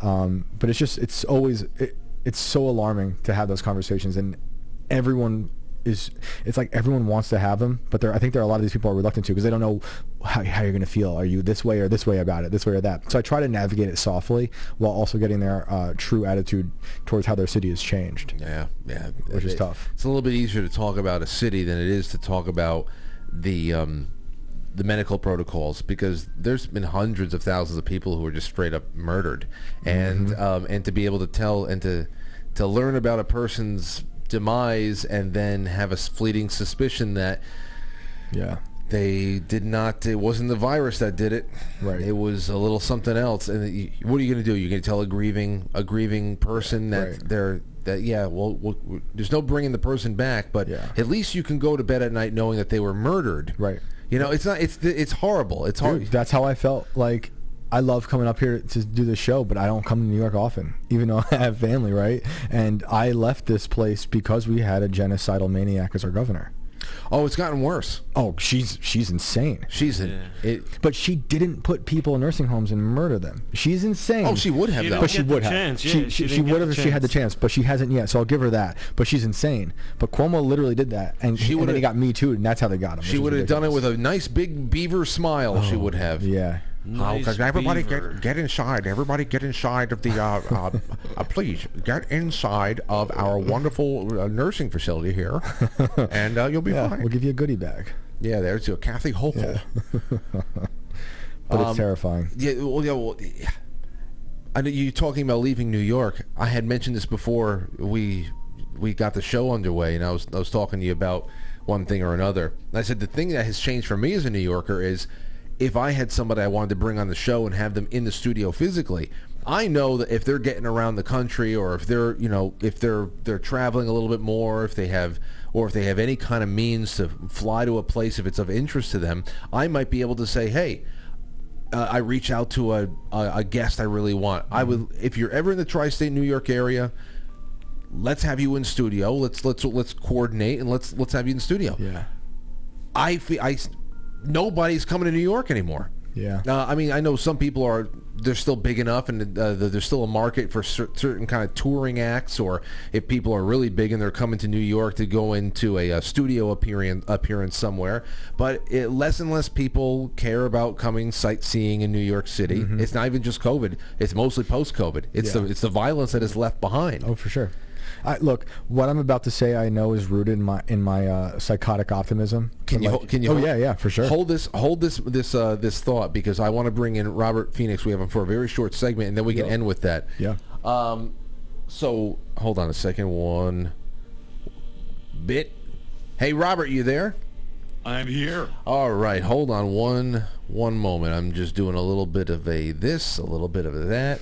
So, Robert Phoenix, we have the last 45 minutes or so, we've been talking about craziness around us. We've been talking about the transformation of society, transformation of our own thoughts and whatever. I want to introduce you, of course, to Matt and my buddy Shane over here. Hey there. What's up? And what's going on, guys? I've been listening. Great conversation. Oh, then I don't need to tell you. I don't need to catch you up. You are coming on to talk about, more specifically, the last 48 hours, which a lot of people have brought attention to for being a very historically tumultuous and bloody period of time all over the course of the many years.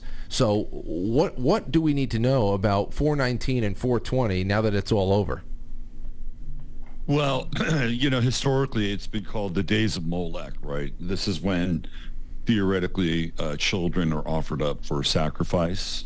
And not just children. I mean, it's a very heavy, very loaded, bloody day. I mean, you could go back to Columbine, which happened on 420, and you have the whole Trenchcoat Mafia, which is a bizarre story in and of itself. And then, of course, you have, it's not just 420, but also 419. You have Waco and the Branch Davidians, and the incineration of the children at Mount Carmel. You have Oklahoma City. I think that happens the following year, the Boston Marathon bombing. Those are just a few things that show up around this time. So it's, again, there's this heavy-duty kind of historical context around the sacrifice of children. And you guys were earlier, and this is what I wanted to bring up, which I think is probably relevant, especially since we were just in an eclipse period too, over the same 48-hour period where the sun was eclipsed in the final degree of Aries. And this whole idea of ritual sacrifice, right? Like the idea that a child could have, sexual reassignment surgery, and it's ritual sacrifice. And I think that it's an appropriate conversation to have during a particular period of time like this. And you go back and you look at things like, these events that happen at the Super Bowls, like these mega rituals that happen at Super Bowls. And then theoretically, there's some other event going on somewhere else. Like there's the exoteric event, and then there's the esoteric event, which is happening simultaneously with the Super Bowl event, supposedly, right? So you have these mega rituals. So what is the idea or the concept behind a mega ritual? Is to build momentum and to build energy. And that's why these things continue to happen, right? Whether it's the Grammys or the Oscars, the Super Bowl. But then you also have remember, Robert, that we had a big one this year. You had the Grammys, and then you had the Turkey earthquake, the gigantic earthquake in Turkey. Yeah, right. Yeah. So, I mean, that's certainly in the mix. So when you look at the 420 events or the 419 events, and you look at something like the Branch Davidians and Mount Carmel, and you think it's an isolated event, well, maybe it's not. Right. When I say isolated event, like, well, this thing happened and it was clearly and utterly tragic, but maybe what's really going on with these sacrificial bonfires in a lot of ways is to build the momentum to the reality that we're currently in. Right. So these things don't just happen sort of hanging out inertly in space, that perhaps there's a raison d'etre behind them, so that we get to the point where people are willingly sacrificing their children in the exact same way you guys were talking about it earlier, and that these two things are not disconnected. So there's this big question: how did we get here, right? How did we get to this point where it's been normalized? And I did a couple shows this last week on my channel where I got into some of the factors around it. But then when you bring this whole 420 and 419 and this idea of the sacrifice of the children, and it happens during this season, and these are the things that we know about, right? Like how does it ultimately get played out? I think we're beginning to see it, and that the outcome or the outgrowth of these events, these rituals, is exactly what we're witnessing, right? It's the normalization of things that have taken place in and around a particular period of time. Yeah.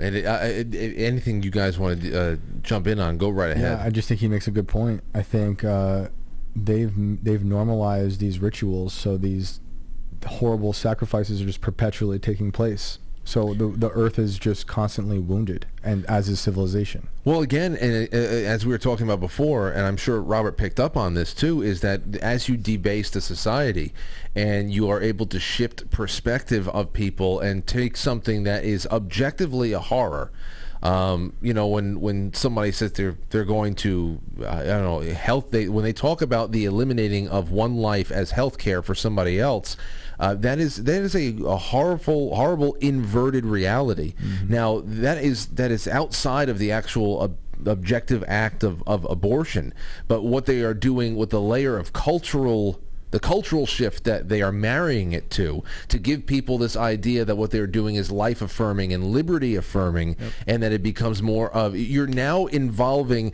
not only do you have the death toll that is racking up, but now you're involving the emotional discharge that you usually need during one of these rituals. You're actually you're tricking people into giving over their energy to it. Right. Just because we appear modern doesn't mean we're barbaric. Yeah. Doesn't mean we're not barbaric, right? People don't think we're capable of this kind of thing, but we clearly are. We just because we're in suits in glass buildings doesn't mean we're still performing sacrifices. That's right. Robert, go right ahead. Anything else you want to run on? Yeah, I mean, the other thing that when you look at an event like an eclipse over the past 48 hours, right? You begin to see things sort of that are happening in the public space that, and I think have some representation that are related to some of the eclipse energy. So on Monday, there was this video that went viral of this trans activist who said that he would protect his rights and the rights of any other trans person to use a women's restroom, and he would be more than willing to do it with force, meaning a gun, right? And he was advocating for she, what I don't know the correct terminology, but that they were advocating that others get trained in firearms, and this is the hill that you're going to die on, right? And that's all, again, part of the symbolism of the last 48 hours. When you start to talk about Aries and the relationship with Aries and guns and firearms and the military, so you basically have an individual talking about taking up arms against people that want to keep them from sharing a bathroom with their daughter. And the eclipse took place at 29 Aries, which is the anaretic degree. And that means that there's like nothing left inside of the energy of the sign. So it's the last vestige of, whatever that sign is supposed to represent. So that's another event that took place during that 48-hour period, and that's gone viral. And of course, you have what's happened with Matt Walsh and the hacking of his cell phone. That's all kind of in the background. Dude, that definitely is connected to the bathroom behavior.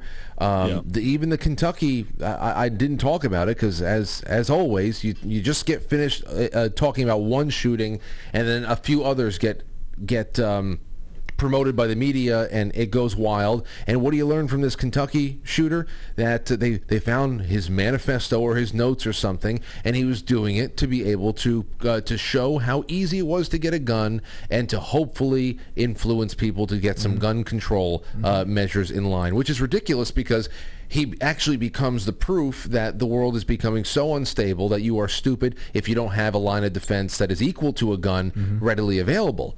Which goes back into, sorry to cut you off, it goes back into the whole idea of the sacrifice. He's becoming the martyr.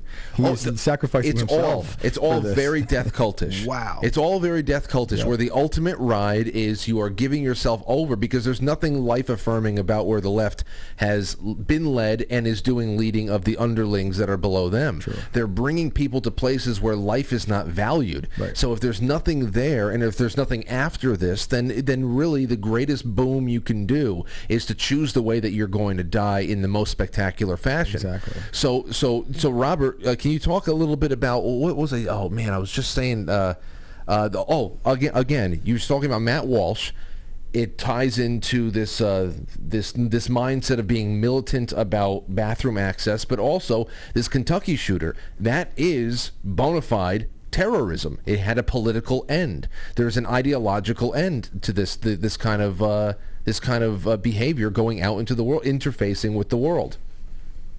Yeah, I would agree. There's a radicalization, right? I mean, this is what's taking place because this is extreme. I mean, this is one version of extremism. And what was really interesting about the Kentucky shooting, it was actually the Tennessee shooting in Memphis.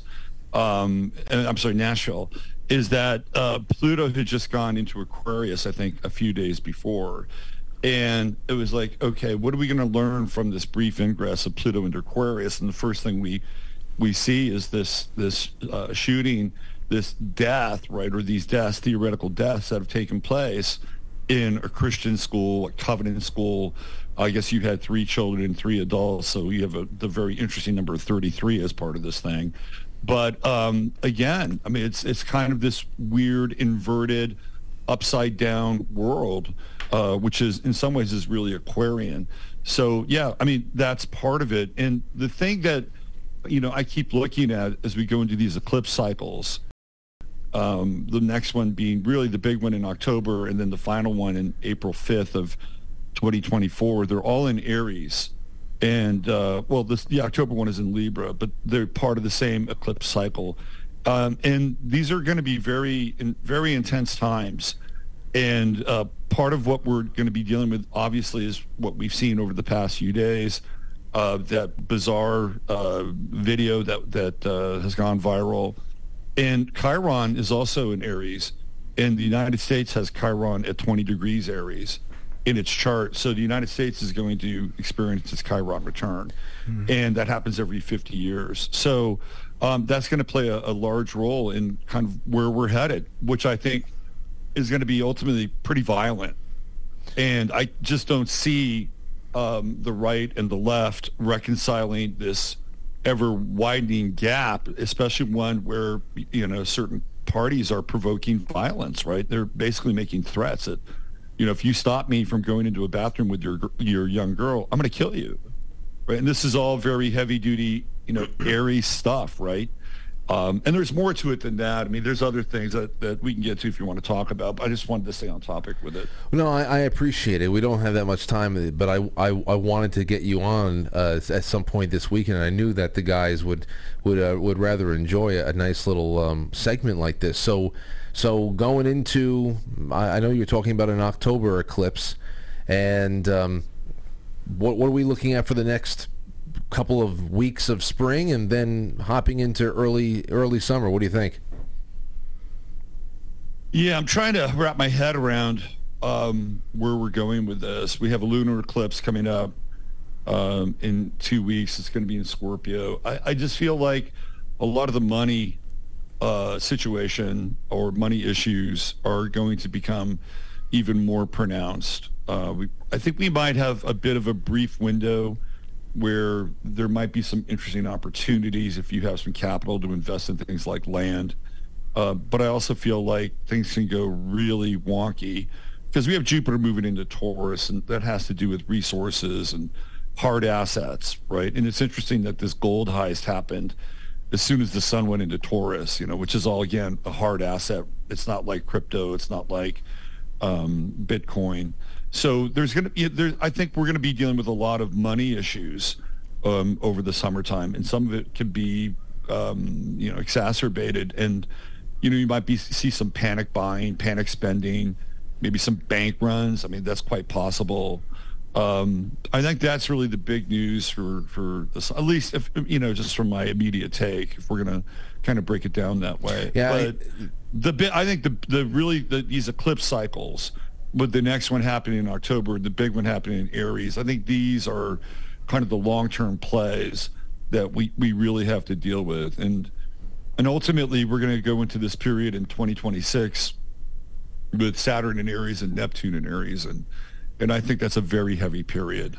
It's a very heavy time when we're talking about things like nationalizing resources, and it's going to be very intense. So what we're going to see here over the course of the next year is kind of a window into that world and what's coming. You also have to really keep an eye on what's happening in Mexico with the cartels. And that's another thing that came out during the eclipse, is the news of these Chinese soldiers down at the Darien Gap, right? I mean, that's kind of broken the news wall. And that's, when you look at these eclipses, especially the one in April, it comes right up from Mexico and comes right through Texas and, cuts north and winds up in your part of the world, Frank. So that's another part of this story that we really have to keep an eye on, is what's happening to the south of us.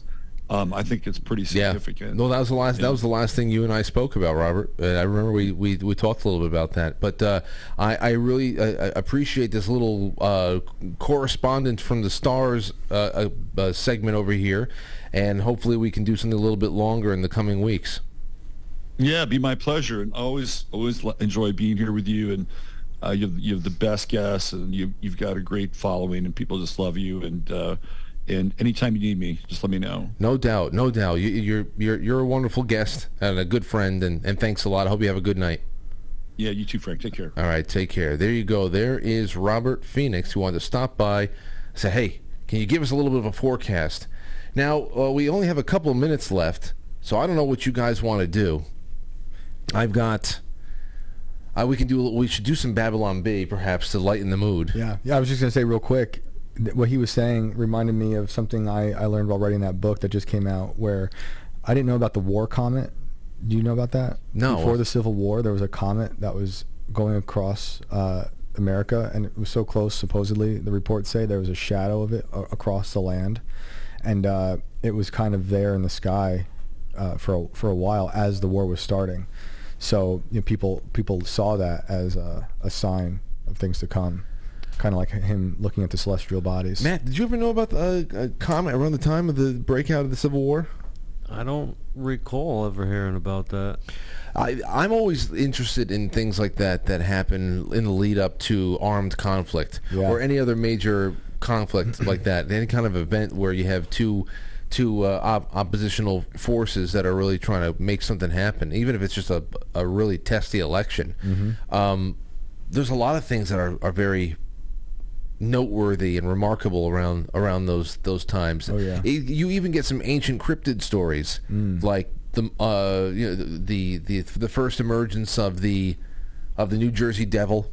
Oh, really? It was around another event? Revolutionary War, like the Jersey, for real? the New Oh, wow. Jersey Devil would make one of appearances. The first ones. Nice. Yeah. OG. One of the OG American cryptids, the Jersey Devil, and it would make appearances around times where conflict would pop up. The Revolutionary War, people would say they would see it a little bit more. The War of 1812, of course, coming from West Virginia area over there, you should be doing a lot of people talking about. Did you ever do anything on Mothman? I haven't yet. No, I should. You're hanging out in West Virginia so much. I know. There's There's like an hour away. There's a pizza place. I forget the name of it, but it's cryptid themed, and it's amazing. I should do a Mothman soon. Absolutely. Yeah, it's on my list. It's on my list. That is one of those things that is.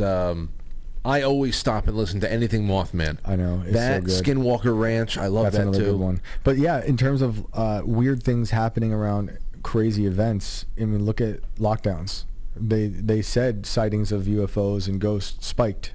That might be because people are at home and bored and easily tricked, or because we're being observed around these traumatic times. A lot of UFOs were seen post World War II, during the Cold War, and certainly during lockdowns, so they say. Well, it's the other thing there too. If you think about people who have theorized that there is something about that charge, that's just, I don't know, that widespread charge that we give off when we're leading up to a conflict, when there's going to be some kind of a collision that goes on there. That these Mothman, for example, Mothman is legendary for preceding a tragedy, a bridge collapse, something else like that. Yep. So some people actually claim that they saw Mothman in New York around 9/11. On 9/11. Oh, wow. Remember that? Some people said that they said they saw a winged creature coming out of the smoke at one of the towers. You remember the things that were going around at that time? Yeah, that and the face in the smoke. I saw the face. Which was real, yeah. I never saw that. You never saw it? It's real. Yeah, there's pictures of it on, what's those tabloid magazines. Right. But if you watch the video, it's fucking there. You know what the crazy thing about that was? That a lot of major networks dedicated time to the face in the smoke. I saw that replayed, and they were giving commentary on it with seriousness, because obviously it's not a joking time at all. Yeah. Because regardless of what actually happened that day to make that happen, thousands of people are dead now. Yeah. So they weren't joking about it, but they were doing freeze frames, and they're saying, if you can see right there, and the frames are going up, and finally, boom, there is this menacing devil-like face that is there in the smoke of the building, and they say, look, people have reported, and you can see there, it almost looks like the face of the devil, or Donald Rumsfeld, something like that. I never saw that. Let's look it up. Yeah, it got some reporting. Hold on a second. Let me see if there's any of the original reporting on YouTube. Hold on. Wow, the original video. After I seen that, I'm like, let me go watch an original video of it, and yeah, it definitely happens. Hold on. Photos, Shay. No. Let me put devil face. Yeah, they probably made it so hard to find now. Well, you can find the pictures of it easily. I just want to see if one of the actual reports, watch demon face and Tal. Oh, shit. This is from a volcano from 3 years ago. It looks like the same exact face. Oh, shoot. That's crazy. What the? All right, well... it's just malevolence popping up in all these terrible things. I know. You know what? Let's do a little bit of Babylon Big. Lighten the mood? Yeah, let's do some headlines, all right? All right, first headline. Florida Pride Parade canceled after DeSantis tells participants they have to keep their clothes on in front of kids. Oh, funny how that happens. Let's see. Headline, Pete Buttigieg calls on DOT to address inequity by using more gay crash test dummies. Yes. The Department of Transportation, we were talking about that with the Jayapal woman. She wanted, you heard this? I don't know if I heard this. Oh, the roads? No. Pramila Jayapal, one of our esteemed members. She was in a, I don't know, it's some kind of a congressional hearing yesterday, and she mentioned how she had no, not her. It was Rosa DeLauro from Connecticut. How she had written to the Department of Transportation in the past about how it was necessary that we get female crash test dummies so we can get to the bottom of gender inequities in crash victims. Well, of course. Yeah, I think we definitely female need to spend money pillows on that. Female pillows. This is a thesis she wrote in college, I'm sure. I mean, guaranteed. And like I said last night, to think that a member of Congress spent time on that, thinking it would be a meaningful pursuit. That what, you're going to put a wig on the male crash test? It's pillows. I just hate that we live in a world now where that's unsurprising to me, that was said, right? Their lack of logic is almost predictable, right? What's surprising is that you better fucking believe, Shane, that they're going to make a female crash test dummy because of it. Oh, yeah. No doubt about it. Oh, yeah. There will be a female crash. Yeah. It'll die every time. Yep. That's it. It'll complain. All right, let's see. Here we go. Here's another one. Headline, bloodshot-eyed, grinning Elon Musk says 420 was awesome, and also, has anyone seen his rocket? That's it. Oh, wait, can I read one? Oh, yeah. I don't know if you might have it pulled up, but I had to find this one that made me Hold laugh. on. Go ahead. NASA frantically building real moon for Elon to land on. I know. Albert likes that one. That's so good. Let's do it. Here's another one. Headline, Alec Baldwin now only allowed to hold out his finger as a gun in movies. I heard that that not only were the charges dropped against this menace, but they are restarting shooting of that movie Rust. Imagine going back to that set. Oh, well, if you're thinking about the money that was put up for this movie and all this stuff to happen, to not finish it now, knowing that there's going to at least be some people to watch it out of curiosity. I mean, they have to. Oh, yeah. I bet it'll be big now. Yeah, it'll be a cult classic. Yeah. Here's another one. Headline, Oakland A's forced to move after another homeless camp pops up on the first baseline. You heard? It's official? What? They're going to Las Vegas. Are they really? And I'm happy for them. I think that they're going to have a lot more people watching baseball out there in Vegas than in Oakland. And I understand they haven't been very good consistently, but I think that Vegas has done well for the Raiders so far. Is that the reason, because of how much of a shithole California is? Oh, I don't know. It must be a number of things, but they just, I don't know. If I owned the A's, if I had an opportunity to change the scenery a little bit, then why not? It's not like they're an original California team anyway. Philadelphia, I don't know if they... Philadelphia Athletics. Philadelphia, but did they go to Kansas City for a little bit before the Royals were a thing? I think they went from Philadelphia to Kansas City, unless I'm thinking Negro Leagues or... No, that's the Kansas City Monarchs. Yeah, I don't know, but I'm happy for them. I really am. Here you go. A headline, another Matt Walsh hack suspected after he posts calm, friendly tweet. He's very, very bitter sometimes. Very angry. But, yeah, that hack is pretty sick. I don't know what this is about. Did you see the screenshot from Walsh to Rogan? No. Oh, my God. So what? I don't know. The guy sent Rogan a message from Walsh saying, like, you know, hey, Joe, you a hoe ass on my mama. And then Matt Walsh said, needless to say, I was hacked. And Rogan said, yeah, that was pretty obvious. So, okay. So they were actually sending text messages to people. They were hitting up everybody. So it wasn't just Matt. You know what? I can read it to you. Yeah, I don't know what's going on. Hold on I've a heard second. about it, but I just know he was hacked. I don't know what I can bring up Jeremy Boring. Oh, this is funny. Is it funny shit? Or? No, I mean, it's pretty serious just because they've probably infiltrated every part of his life for the past few decades on the internet. It's terroristic. Bank. It's it's terroristic. There were funny things happening. If you're watching, you just be like, that's ridiculous that his account is saying that, sending these ridiculous messages. But the things that are happening to him and could happen to his family in terms of privacy stuff is really alarming. Essentially, when the New York Post had a somebody on the inside posting all of those hilarious headlines last year, and suddenly everybody on Twitter is like, what the hell are these headlines coming out of the official New York Post? It's something. Oh man, I got to see some of those again. Those are hilarious. But this was not. When we realize, you wake up a couple of days ago and you hear Matt Walsh's Twitter account was hacked. You're like, okay, well, you've seen that happen before. Somebody gets in, they say, I'm gay, and then all of a sudden it gets corrected, and hopefully you find the person who did it. This was so much more than just finding a way to get into his Twitter account and putting some embarrassing shit out there and then dipping out. This was, as Jeremy Boring said. He said, you might be aware that Matt Walsh had his Twitter account hacked last night. What you may not know is that the hack went well beyond Twitter. The hackers have managed to gain access to, everything, including 20 years of Matt's personal emails. What scandalous information will the hackers find in Matt's email? I do not know. I'm sure I said things in my 20s that I wouldn't feel great having aired publicly. But what will Real Daily Wire... they're pretty much saying the Daily Wire stands by 100%. But this hack is as terrible and as invasive as it is. It's just another day in the office for us.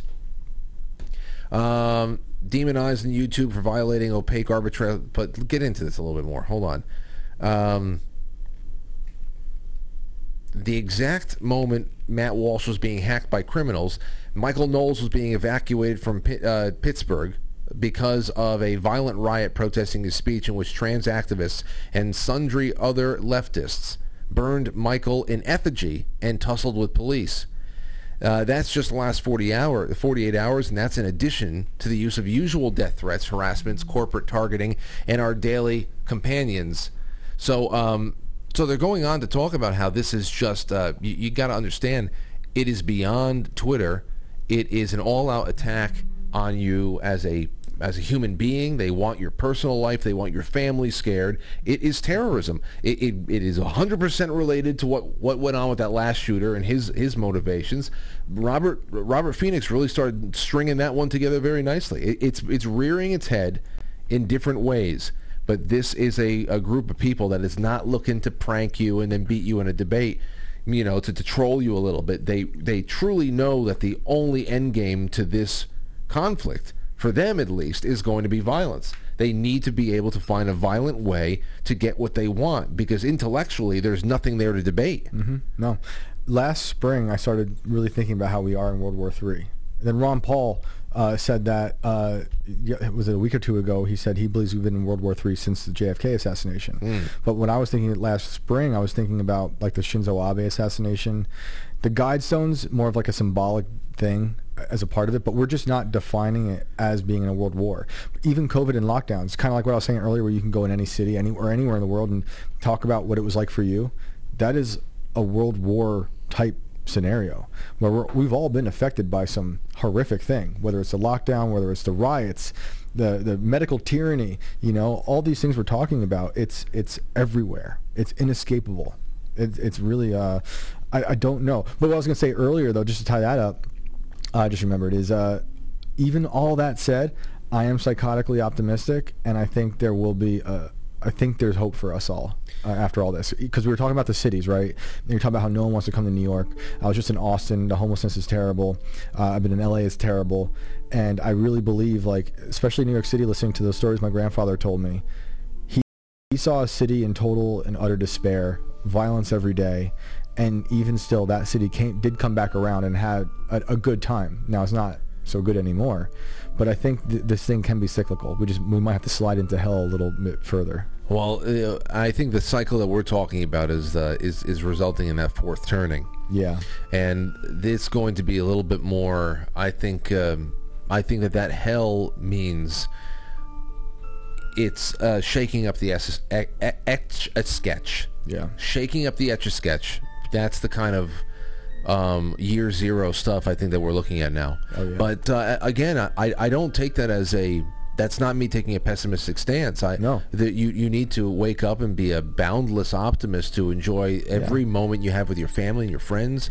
But when you talk about things you can't control and you just look at how a boulder is rolling downhill, you can make an assumption of where that boulder is going to land, and it's not pessimism. Right. You know, it's just like I'm watching the track of it. Yeah.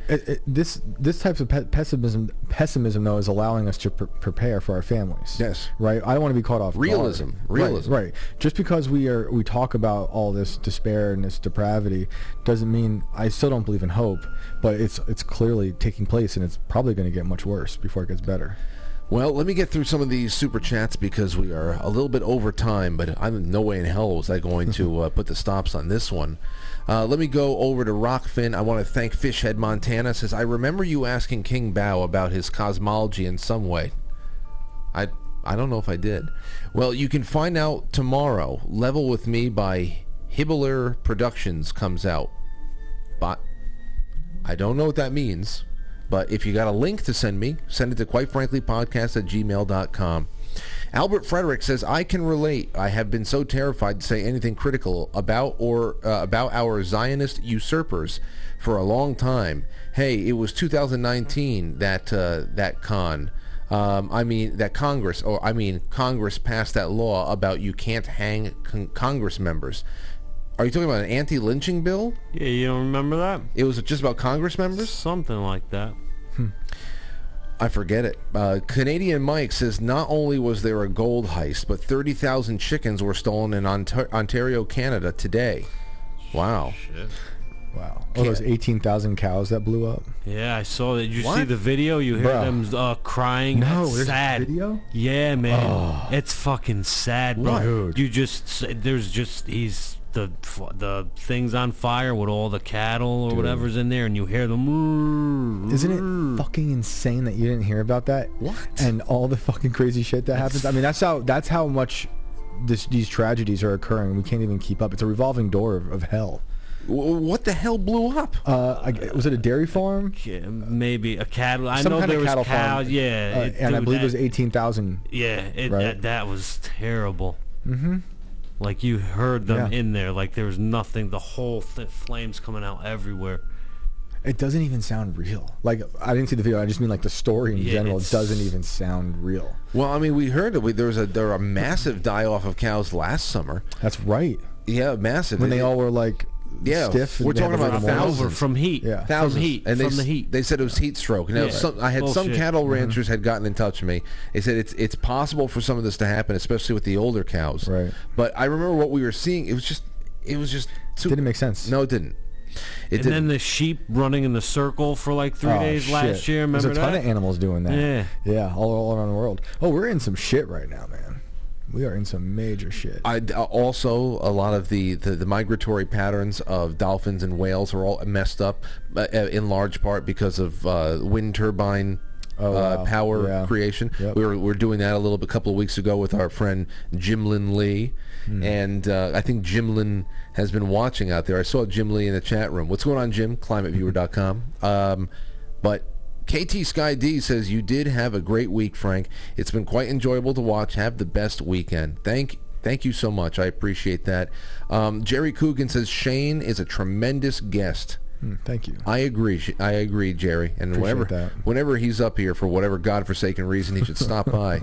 Over on Foxhole, let me just rip through these real quick. Thank you, Jesse. Thank you, Porpoiseful. Hangton Alien Surfer says, Friday Cookie. Thank you so much. Chai Possum. Cave Toad says, hi as Frank and studio friends tonight. Jesse811 again. Thank you. Sean Joe. Jesse. Chai Possum. A lot of great things and tips coming in on Foxhole. Cave Toad again. We want access to the current and cool Set the Charge videos. Pretty please with silver on top. Well, the band is going. We have a lot of great ideas that we want to get to. We just have a limited work schedule, and And don't worry, whatever we do put out is going to have a video attached to it. What's the point of doing it these days if you don't have one of those? Sean Joe, Robert Sarnes, Boys Block, Amazington says, I saw the movie Nefarious today. Excellent. See if you can. Very prescient. I have it down as a must-see because too many people are telling me to see it now. I think it's a possession story. Oh, cool. Also, Padre Pio came out. No. June 2nd. June 2nd. Oh. Okay. Yeah, that looks good. The Pio story. Yep. Have you ever been able to talk to Shia LaBeouf? No. That's a guy you got to sit down with one day. I would love to, yeah. And then tell him we said hi. Yeah, for sure. He's cool now. Well, he calmed down. He took his medicine.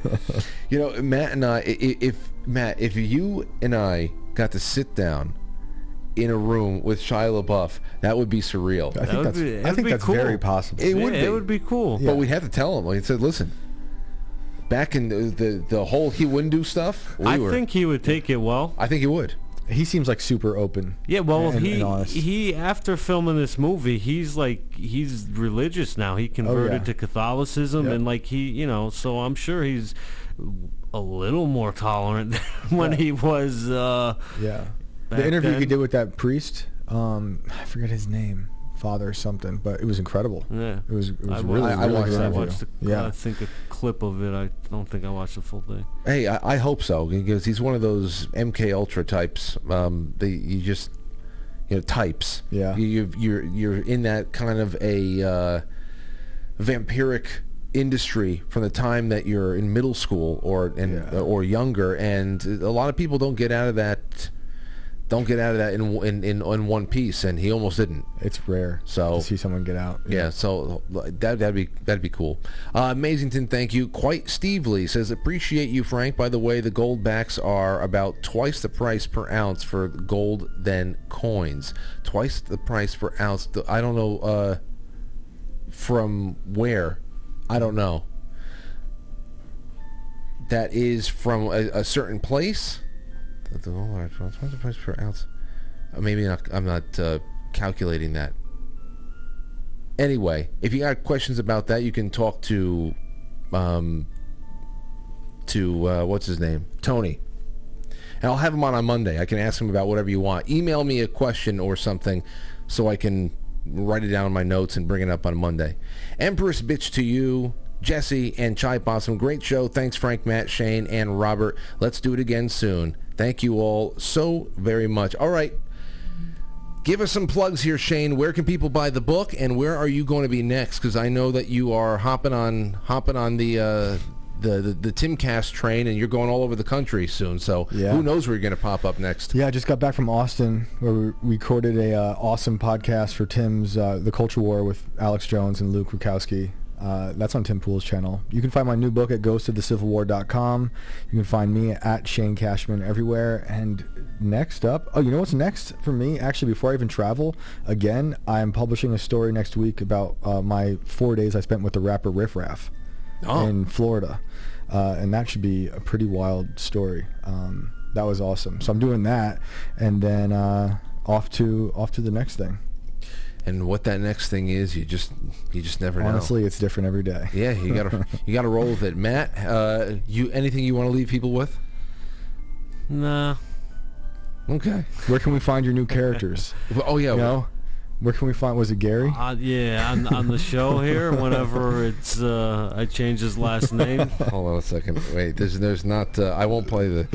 We got a little tiny. See, Matt got a new phone, so he's been able to send voice notes a little bit better. Let me see what this one is.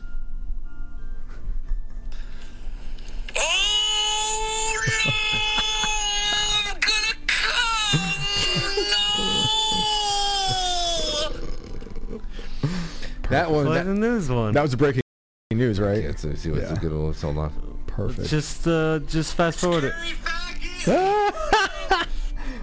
That is exactly what I thought the last name was. Really? All right, hold on. Wait a second. Okay, so we got past the name. Here is the new. This is a very, very exclusive report from Gary, who was on the CNN. CNN. Here we go. For CNN. Reporting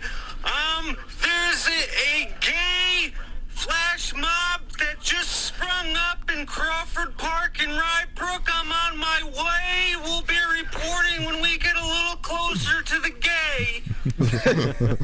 I love that it sounds like he's in a hurricane, like one of those reporters outside with the wind. Well, no, you know what it is? He's from the Wisconsin area, so he has like that little accent there. Great. Go as we get a little bit closer to the gay.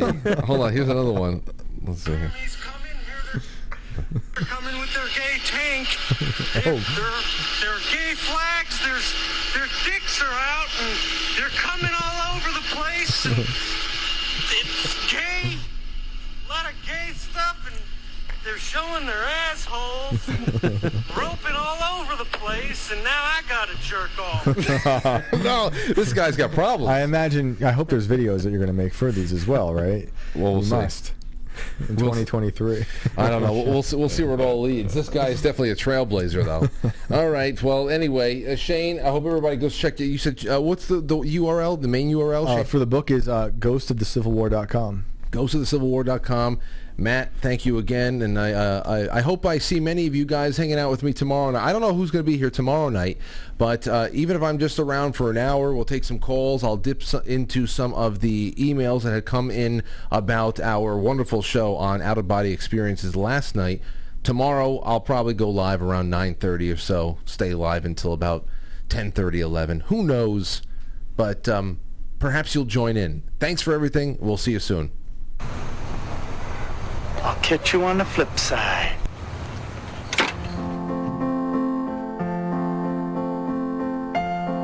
Quite Frankly is filmed before a live studio audience, and now our super chatter, starting with Albert Frederick, Canadian Mike, KT Sky D, Jerez Jono, Susan Spring, Matt of the North, and all of my wonderful friends over there on Foxhole.